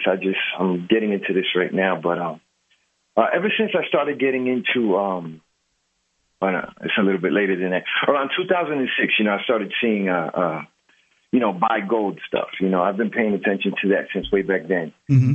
And, everywhere you listen to now, everybody's like, buy gold here, buy gold there. Some people even want to buy your gold. So everything is gold, right? Sure. And the other day, I found a podcast from somebody called Jan Irving. It's Gnostic Media. And he interviewed this man called Steven Zarlenga. He used to be a libertarian back in the days and all this stuff, and he was a big Ayn Rand supporter. He now thinks that she's like evil or something like that. But he was talking about how we need to, nationalize the banks. And that's one thing that what libertarian, okay, and that's one thing that libertarians, are not for. That's exactly what I said when he said that. I was like, let me take this off, okay, but I kept listening. And I don't know if it's so much that he's saying, well, he is saying the government needs to take over the money supply. But how do I explain this? He was the government has taken over the money supply. I mean, to some extent, the banks are... It's not really the government. That's the thing. It's the Federal Reserve, a private company. Yeah. We all know that. This is sort of I know. Theft. Let me explain it to you real quick. This is one of the stances that sort of the ultra conservatives will take, which is that we don't need these fraudulent, evil bankers controlling our fiat currency. We should give them to our bright, shining politicians who are responsible to you and me for their behavior. Which that's the part that I agree with, but that's not really what I mean, that's what I called about, but... Wait, what part do you agree with? I'm confused. About, letting this is why I'm calling, because I want to figure out why, what you guys think about nationalizing it. Because, what he's trying to explain is that when we have gold as the standard and silver, that they're able to manipulate it. The private companies are able to manipulate it. Actually, it usually backfails when they try to manipulate the value of silver and gold. Well, we did find out recently that it was with J.P. Morgan and some of the other big banks were actually selling silver and gold that didn't exist. So they were doing that to manipulate the price. Well, he was saying he was pointing to he was making an example of what Abe Lincoln did with the greenbacks, the United States notes, and how the government was printing their own money. They weren't borrowing money and creating interest. And they started speaking about the Wizard of Oz and how that's really a story about the gold standard. And what's her name, Dorothy or whatever, she didn't really have ruby slippers on. It was silver slippers, and she was going down the yellow brick road trying to get to the Emerald City, which the Emerald City was an analogy to the greenback. Yeah, we've heard this before. Actually, we've heard that theory before. It's very interesting, and it is true that they changed the slippers from silver to ruby for the movie. Yeah, I mean, well, let me point you guys to this movie. This lady named Ellen Brown, she wrote a book about the web of debt, and she broke down in there that story and all this stuff. So Bill Still, this is the guy who made the documentary called Money Masters. I'm pretty sure you guys are familiar with that. Yeah, I don't know if I've seen the whole thing, but I definitely am aware of it. I've watched so many videos on money that I couldn't tell you. Exactly. Well, he's got this new one called The Secret of Oz. You should watch it. I mean, I know you guys are busy and all this stuff, but maybe the guys, people that are listening to me, you go, torrent it. You can find it everywhere online right now. You can find it. But it's pretty interesting, man. I mean, it kind of goes against what I think. I mean, they're saying nationalize it, take it away from the private industry. But I don't know if the government should be in control of this. Right. Maybe okay. So let's address that issue.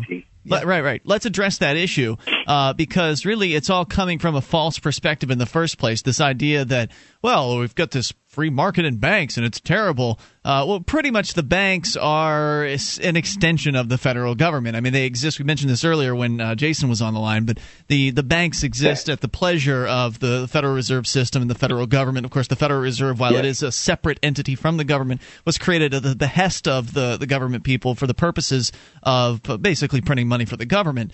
And so, I mean, the Federal Reserve is as private as the post office is private, right? I mean, they're enmeshed meshed directly with the federal government. And so all the banks are essentially – it is essentially a nationalized banking system, just with the illusion of real competition. It's more fascist. I mean, the banks tell the government what to do as much as the government tells the banks what to do. And this is what the premise of the idea here is that, well, let's let the government control the monetary system and let the banks control banking. And I get where they're coming from, but the idea is that the bankers have done a poor job with the monetary system. I agree. But that the politicians will do a better job with it. And if that's true, it's only incrementally true. The only way to have a good monetary system is to turn it over to the marketplace and let people decide what it is that they want, from their money. And that's what's going to work the best. Yeah, that's what I've agreed with. Right. But I've noticed that, through history, every time there's some turmoil or something, people start talking about gold again and bringing gold back in and stuff like this. Mm-hmm. And I mean, real quick before I let you guys go, I was listening to an interview from this guy named Eustace Mullins. He's the last living protege of Ezra Pound. And he was the first one to write a book about the Federal Reserve. He changed the name a few times, but one of the names was The Secret of the Federal Reserve. And he said that the John Burke Society, I think, I'm not sure. That they hired G. Edward Griffin to write The Creature from Jekyll Island, and Eustace Mullins said that it is an exact plagiarization of his book, but what he did at the end was say, but what we need to do to save everything is go back to gold. Well, the problem with the gold proposal, a lot of people are out there proposing the gold standard, and again, I think it'd probably be better than what we currently have with the inflation, the money supply, and all that. Right. But it's still a government-imposed standard. It's still the government coming from the top down saying, this is how it shall be. Right. It's really best. Yeah. It's really best to just let currencies compete the same way Walmart and Kmart would, and whoever comes out on top is obviously, the best. Well, there would be different likely on you'll tops have options based on what people want. And it wouldn't necessarily be the banks. I mean, sometimes the banks might compete in that industry. There might actually be a company that was just a money supplier, like that was their thing. And that it may not be gold. There might be something better than gold out there. And so the free market would allow that experimentation and innovation to occur. Though historically, gold and silver have worked really well. This is true. Yeah, I just in that movie they also explain tally sticks and stocks and bonds. They explain the whole thing, how that started. Now, what was this? The Oz movie? It's just The Secret of Oz. The Secret of Oz. Bill Still, the people who made the Money Masters. But it's just, I agree with you guys, but it's just interesting about how gold has been through the ages, and you wonder. I wonder why has it always been gold, the main thing? Why isn't it not, I don't know, special blade of grass? I don't know. Because grass will wither away. Yeah, because gold is pretty. I know. It is. It's an element. It's resistant to corrosion. It's useful. People want it for jewelry and easily things like divisible. That. Yeah. So it's always had value for as long as mankind has been around. But it's good to educate yourself on the subject, Theft. I think it's a great idea. Hey, thanks for the call tonight, dude. I appreciate hearing from you. And more calls coming up here. 800-259-9231, the SACL CAI toll-free line. This is Free Talk Live. MemoryDealers.com offers the world's largest selection of discounted optical transceivers, including SFPs, GBICs, XFPs, Xempax, and X2s that are 100% compatible with all major networking equipment manufacturers, including Cisco, 3Com, Foundry, Alcatel, and HP, at up to 99% off list price. Memory Dealers can also offer customized solutions for your transceiver requirements, including private labeling. Memory Dealers is your trusted source for all your networking and telecom accessory needs, in stock and ready to ship via overnight delivery. MemoryDealers.com.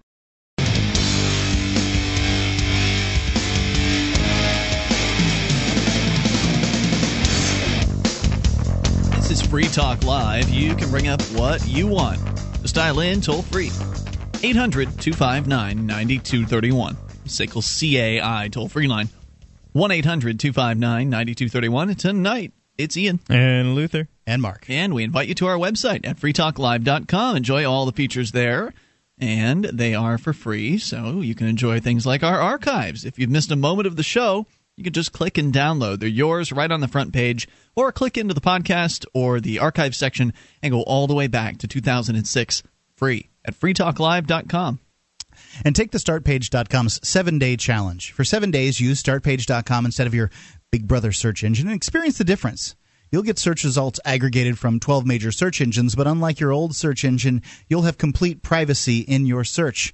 You'll also have complete privacy if you use the proxy link that's beneath each search result when you use StartPage.com. It's an incredible service offered to you completely free and allows you to, well, keep from being tracked, spindled, watched, and mutilated by the other search engines out there. It's StartPage.com. Let's continue with your phone calls and go to Eric in Washington. You're on Free Talk Live. Hello, Eric. Yeah, what you guys have touched upon is the subject of monetary policy, which is the most important subject that you could possibly be talking about. He who controls the money controls everything, right? Yeah, and I would suggest you use the term slave market in your vocabulary when referring. What do you mean by that? When we are paying a third-party usury for the use of currency, we are basically slaves. Well, you're also slaves. You're also a slave because there's a criminal gang that will take money from you, and you don't really have much say in that. Yeah. What we're supposed to be giving ourselves credit, because you need credit for your economy to be running at maximum velocity. So the question is do you pay a third party for the use of that credit in the form of usury, or do we just simply give ourselves free credit? I don't understand your question. You explain that better? Yeah, it's in fact the most hard subject to explain by reason, but we can simply give ourselves credit. Who is we? What are you talking about? Give yourself credit. What is that supposed to mean? I shouldn't have to go to a third party to borrow money to buy something from you. So who are you going to borrow it from? I'm just going to simply borrow it from you. Well, you could do that. There are companies that have their own credit cards and things like that. Like when you go to Walmart, for instance, or Target, they offer you you get 10% off this transaction if you'll get our credit card. And they probably are contracting that out, but some of them have it in-house. And so you could then, in that case, they are fronting you the money to buy their own product with. Is that what you're talking about, that kind of thing? Similar. Have you studied monetary policies much? Not really. I've done my Mark best. has. Yeah. And by the way, I'd like to take umbrage with your term usury.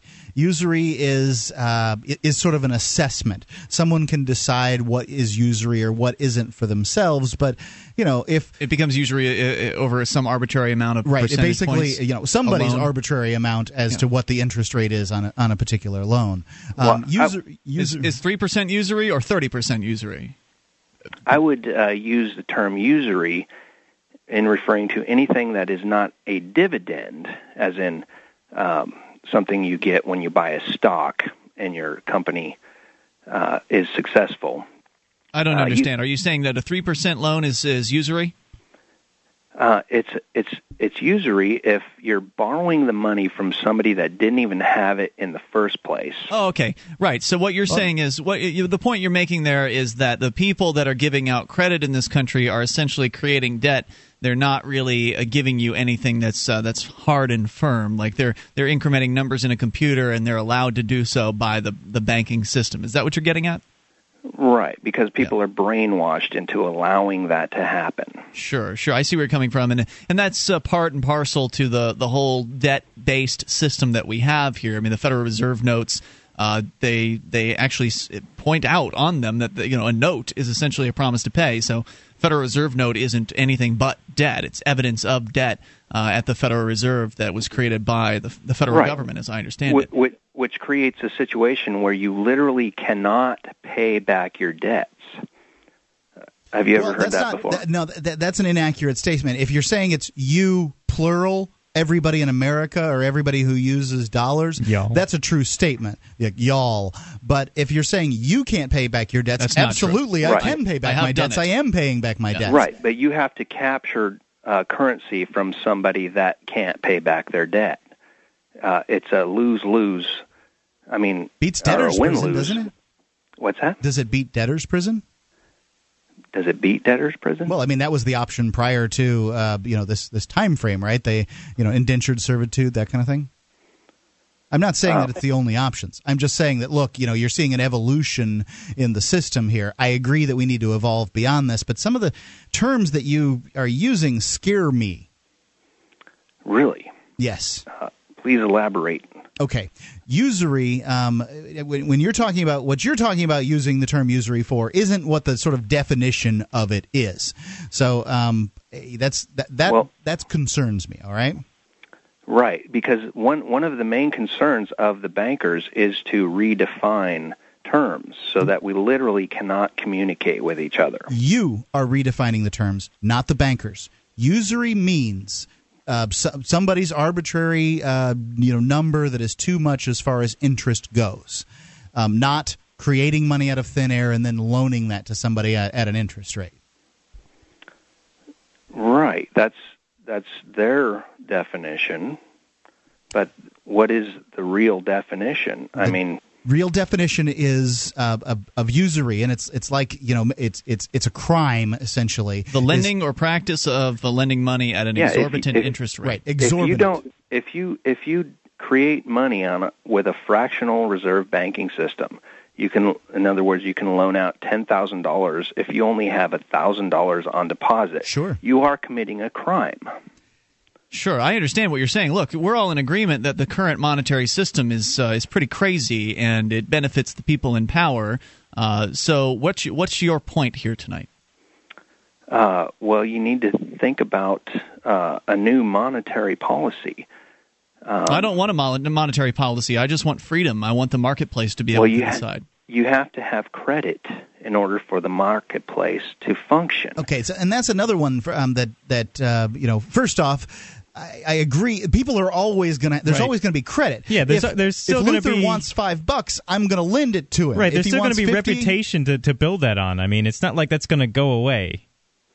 Well, are you saying there shouldn't be credit? No, he's saying there needs to be credit. There needs to be credit, but the question is do you go to a third party to get it, or do we just give it to ourselves? What kind of talk is that? I just don't understand. I know. I'll hold you over because I want to try to get an answer out of you that actually makes sense. If I'll go to whoever gives me the best deal. How about that? 800-259-9231. Let me shop around. Let the free marketplace operate. More with Eric. Confusing here. It's Free Talk Live. American patriots, would you like to spend a day or two with other freedom-loving Americans? Learn rifle marksmanship while hearing the real story behind the American Revolution? If you said yes, then the Appleseed program is for you. Part shooting school, part oral history lesson. Appleseed has trained thousands of Americans nationwide. And with hundreds of shoots scheduled this year, you can be sure there's one near you. For more information, go to appleseedinfo.org. That's appleseedinfo.org.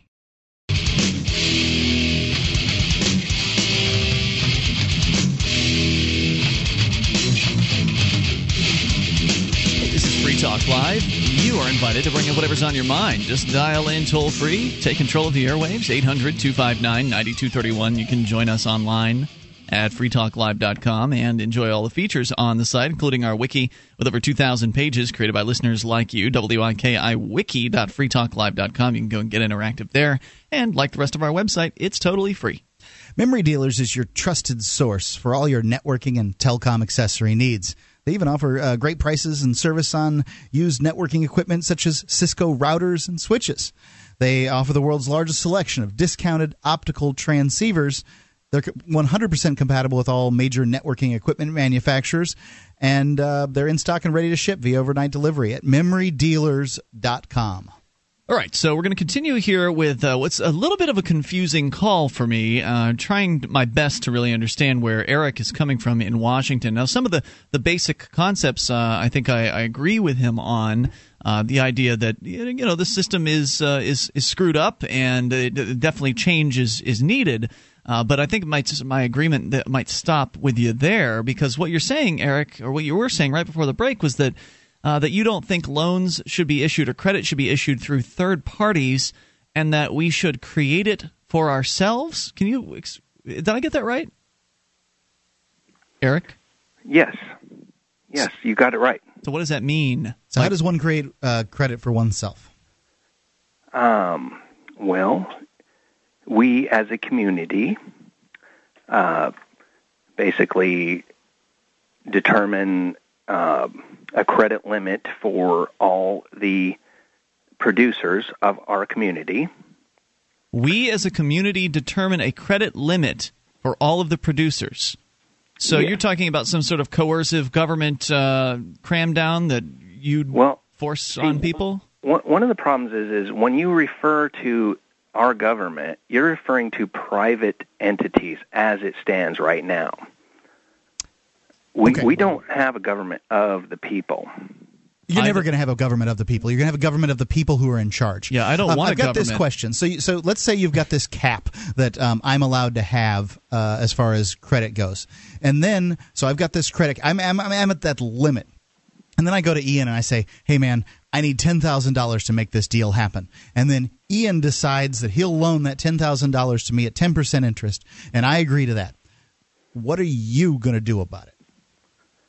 I'm going to say you don't need to borrow that $10,000 from Ian. You can borrow it. Who are you to tell me who I should and shouldn't borrow money from?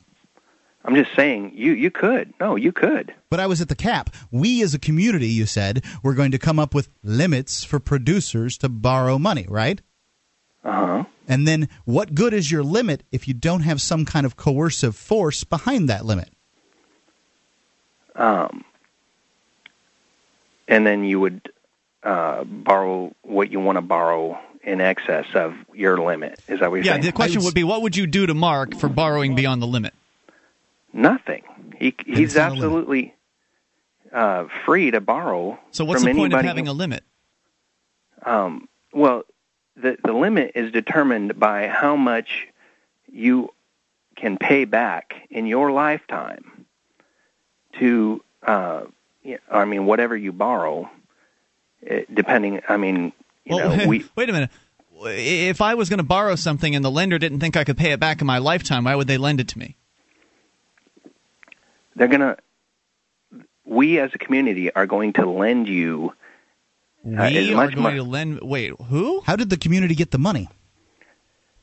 The same way the Federal Reserve gets the money, except without usury. Thin air? Yes. So you're saying that the local community, meaning the government, is going to loan people money? Yes. Well, that sounds like a horrible idea. Why would I want to get a loan from the government? And that's why we can't change our monetary policy, because it's a horrible idea. So let's let a third party rape us. You don't think the government's raping you? Yes, they're a private entity. Our government is a private entity. Oh, and what do you propose to change that? The monetary policy. But your monetary idea is as bad as the government's idea. It's practically the same model. Yeah, it's basically the same model on a smaller scale. And what I'm telling you will be superior is letting the marketplace decide. We, as a big community, can decide what we want to take as money. We can decide, as a big community or as individuals, what we will each individually take on as debt, what we will charge for money that we lend, and what we will accept as payment in. So who's gonna lend the money? People with gold, vast quantities of gold stored up. Doesn't necessarily have to be gold. I mean, whatever's valuable. Yeah. Whatever carries wealth. Yeah, take a look at the barter exchanges. You don't believe in giving anybody credit. That's the hell are you talking about? No, I could easily if Ian came to me and said, "Hey man, I need to borrow, $40." I could give him I'll give you the credit. I know you'll pay me back. That's credit right there. So what part is confusing to you about this, Eric? I mean, what we're talking about here is freedom, where you allow the marketplace to work, you allow people to come to whoever they want to come to get money for whatever purposes that they can come to an agreement upon, and you don't have a central control. Why all of the obsession with we this and community that and centralized control over the economy? Are you just a central planner at heart that's really just upset that you aren't in charge? Let me put it this way. Let's say it's not $40. Let's say it's a lawnmower. Okay? And you got the lawnmower and your buddy's got a stereo.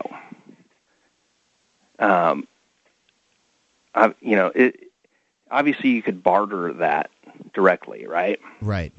But if you don't want a stereo, then if you had some currency to make the transaction, then that would enable that transaction, right? Right. But currency doesn't mean that currency is printed out of thin air and created out of nothing by an arbitrary group of individuals. No, it's a promise to pay. It's an IOU. Not necessarily. No, currency gold and silver have been used as currency.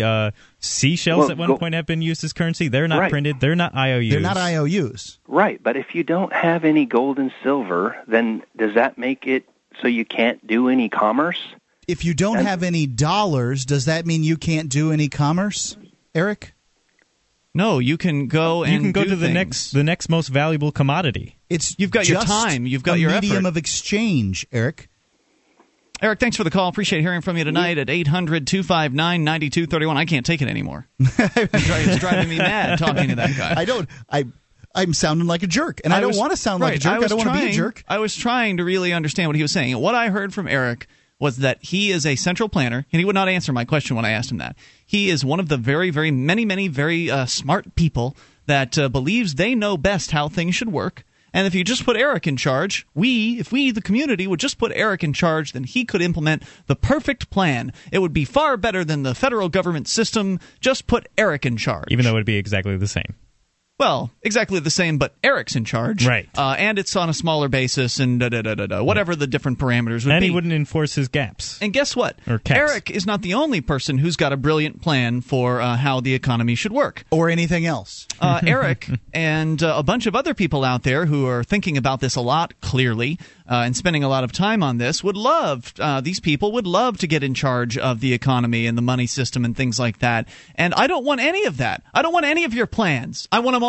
I want everybody's plan to be able to be tried in the marketplace and find out which ones work without having one group of people with guns force one of them down my throat. Yeah, and then let me decide. Right. The only reason that the Federal Reserve works with fiat currency is because the Treasury... Legal tender. What's that? It's legal tender. Well, it's not even that. It still wouldn't work as legal tender because you can look at all kinds of nations that their monetary systems go bloom. The reason it works is because the Treasury orders up these Federal Reserve notes, and the Treasury is attached to the United States government, and they will send people with guns to your house to throw you in jail if you don't give them a certain amount of money.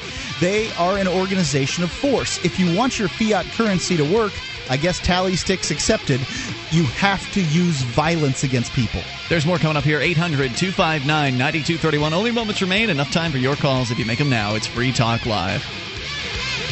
On Free Talk Live, we talk about investing in gold and silver as a hedge against inflation, investment, and barter currency. We've teamed up with Midas Resources to offer you some great rates on some hand-picked gold and silver pieces. U.S. Eagles, British Sovereigns, 20 francs, Lakota Nation silver rounds, Montana silver reserves, and Walking Liberty halves. Call 877-857-9938 or go to gold.freetalklive.com. The shipping is the same for 1 as it is for 20, so try to get as many as you can all at once. Gold.freetalklive.com.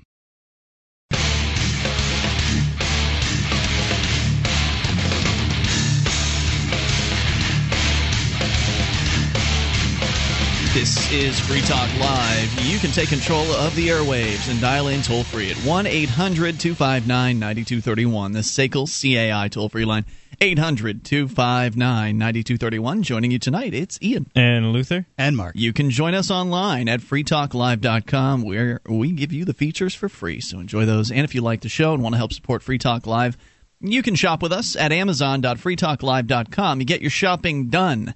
get it delivered to your door and probably get exactly what you're looking for at a great price. Plus, you can even buy used if you need to save a few extra bucks, or go brand new and get yourself free Super Saver shipping on orders over $25. And the free Super Saver shipping applies to a whole bunch of their items. Not all of their new items, but seems like most of them.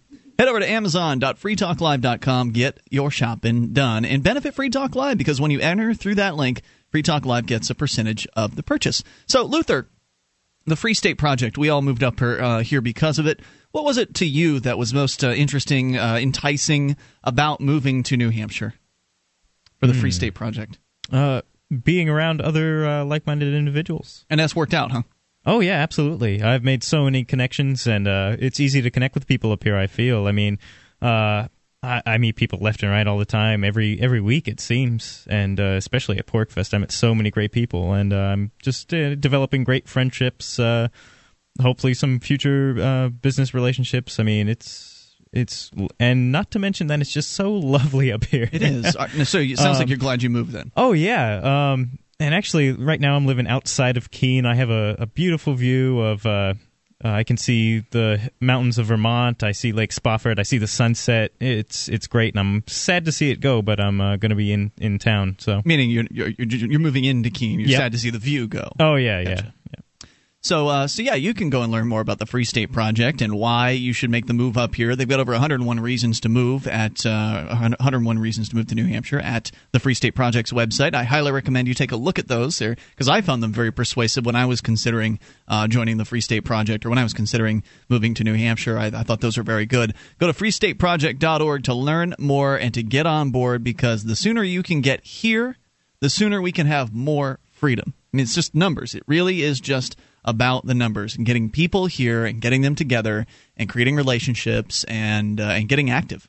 And when you've got a bunch of people, you can do activism that was impossible before. So come join the fun, freestateproject.org, as we continue here. So I promise you we tell you about the police captain and the 10-year-old boy.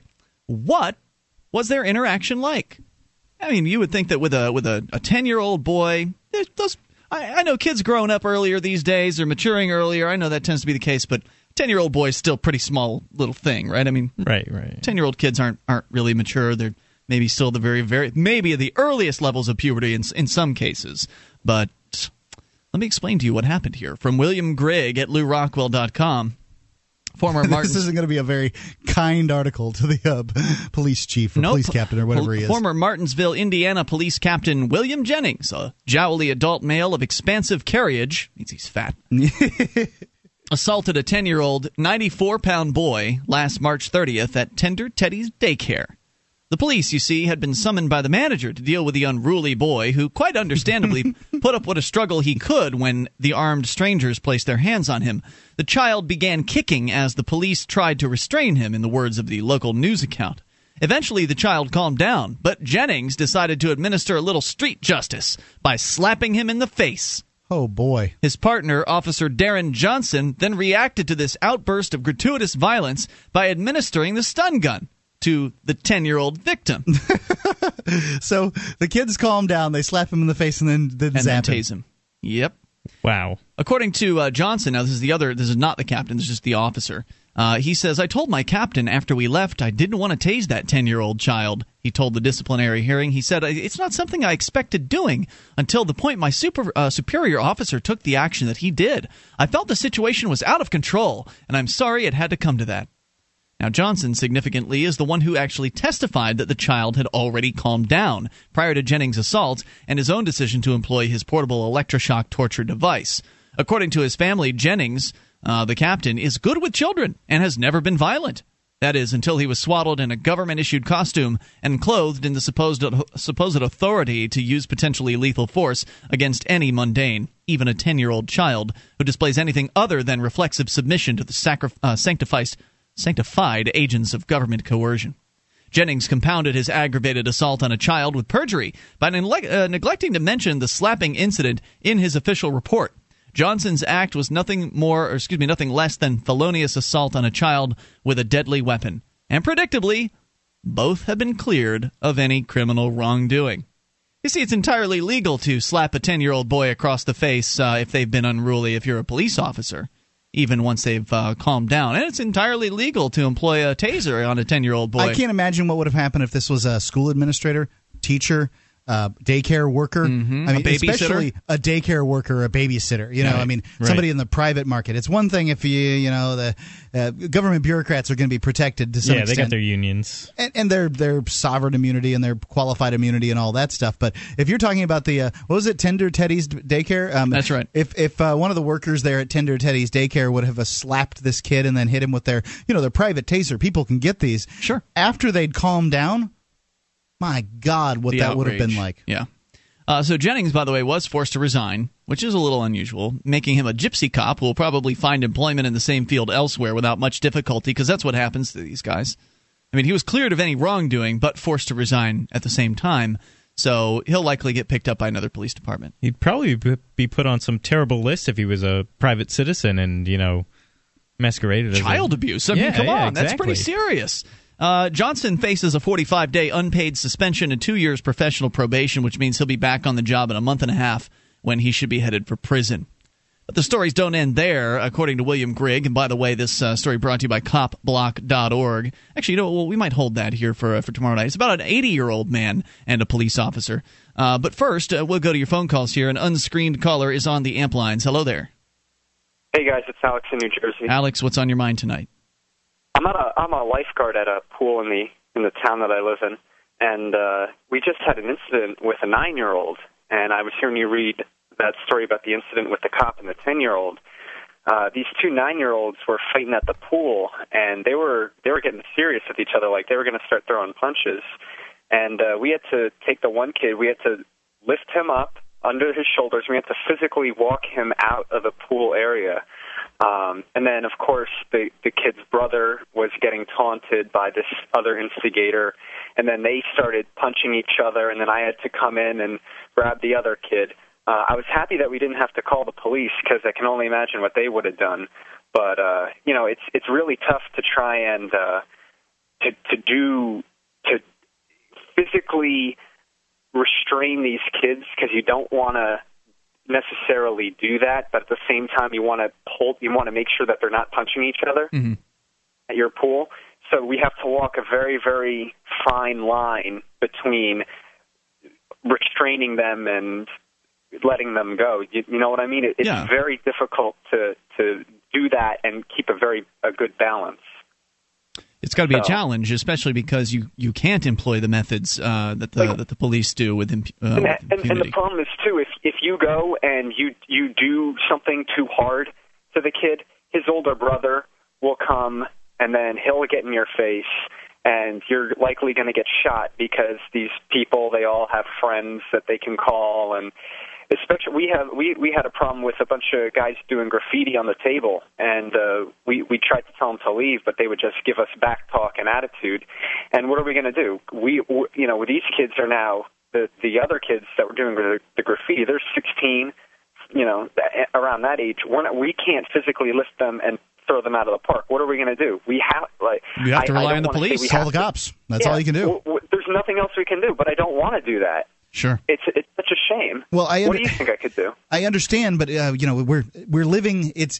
There's problems with calling the police. There absolutely are, but we're living in a world where the government has the monopoly privilege on the use of force. If you were to use whatever force was necessary in order to extricate these kids and be able to do that, for one, if you were able to do that, they wouldn't be giving you back talk and refusing to leave. But if you were to do it, you would have to do something that was, it'd be pretty tough, and they'd come after you either in a legal or in a real world sense. It would be very unpleasant. Yeah, I'm with you, Alex. I refuse to call the police as often as I possibly could, but if I were in a situation where there were no other options, I am paying them for a service. Hopefully, they would come and use their force judiciously. If you had like Wackenhut security or something at your pool, you could call the security guards or something like that. I mean, that's what they're for, right? Hey, thanks, Alex, for the call. I appreciate it. And tonight, it has been Ian with you. And Luther. And Mark. And we will be back tomorrow night. You can join us online in the meantime at freetalklive.com. And we'll see you then.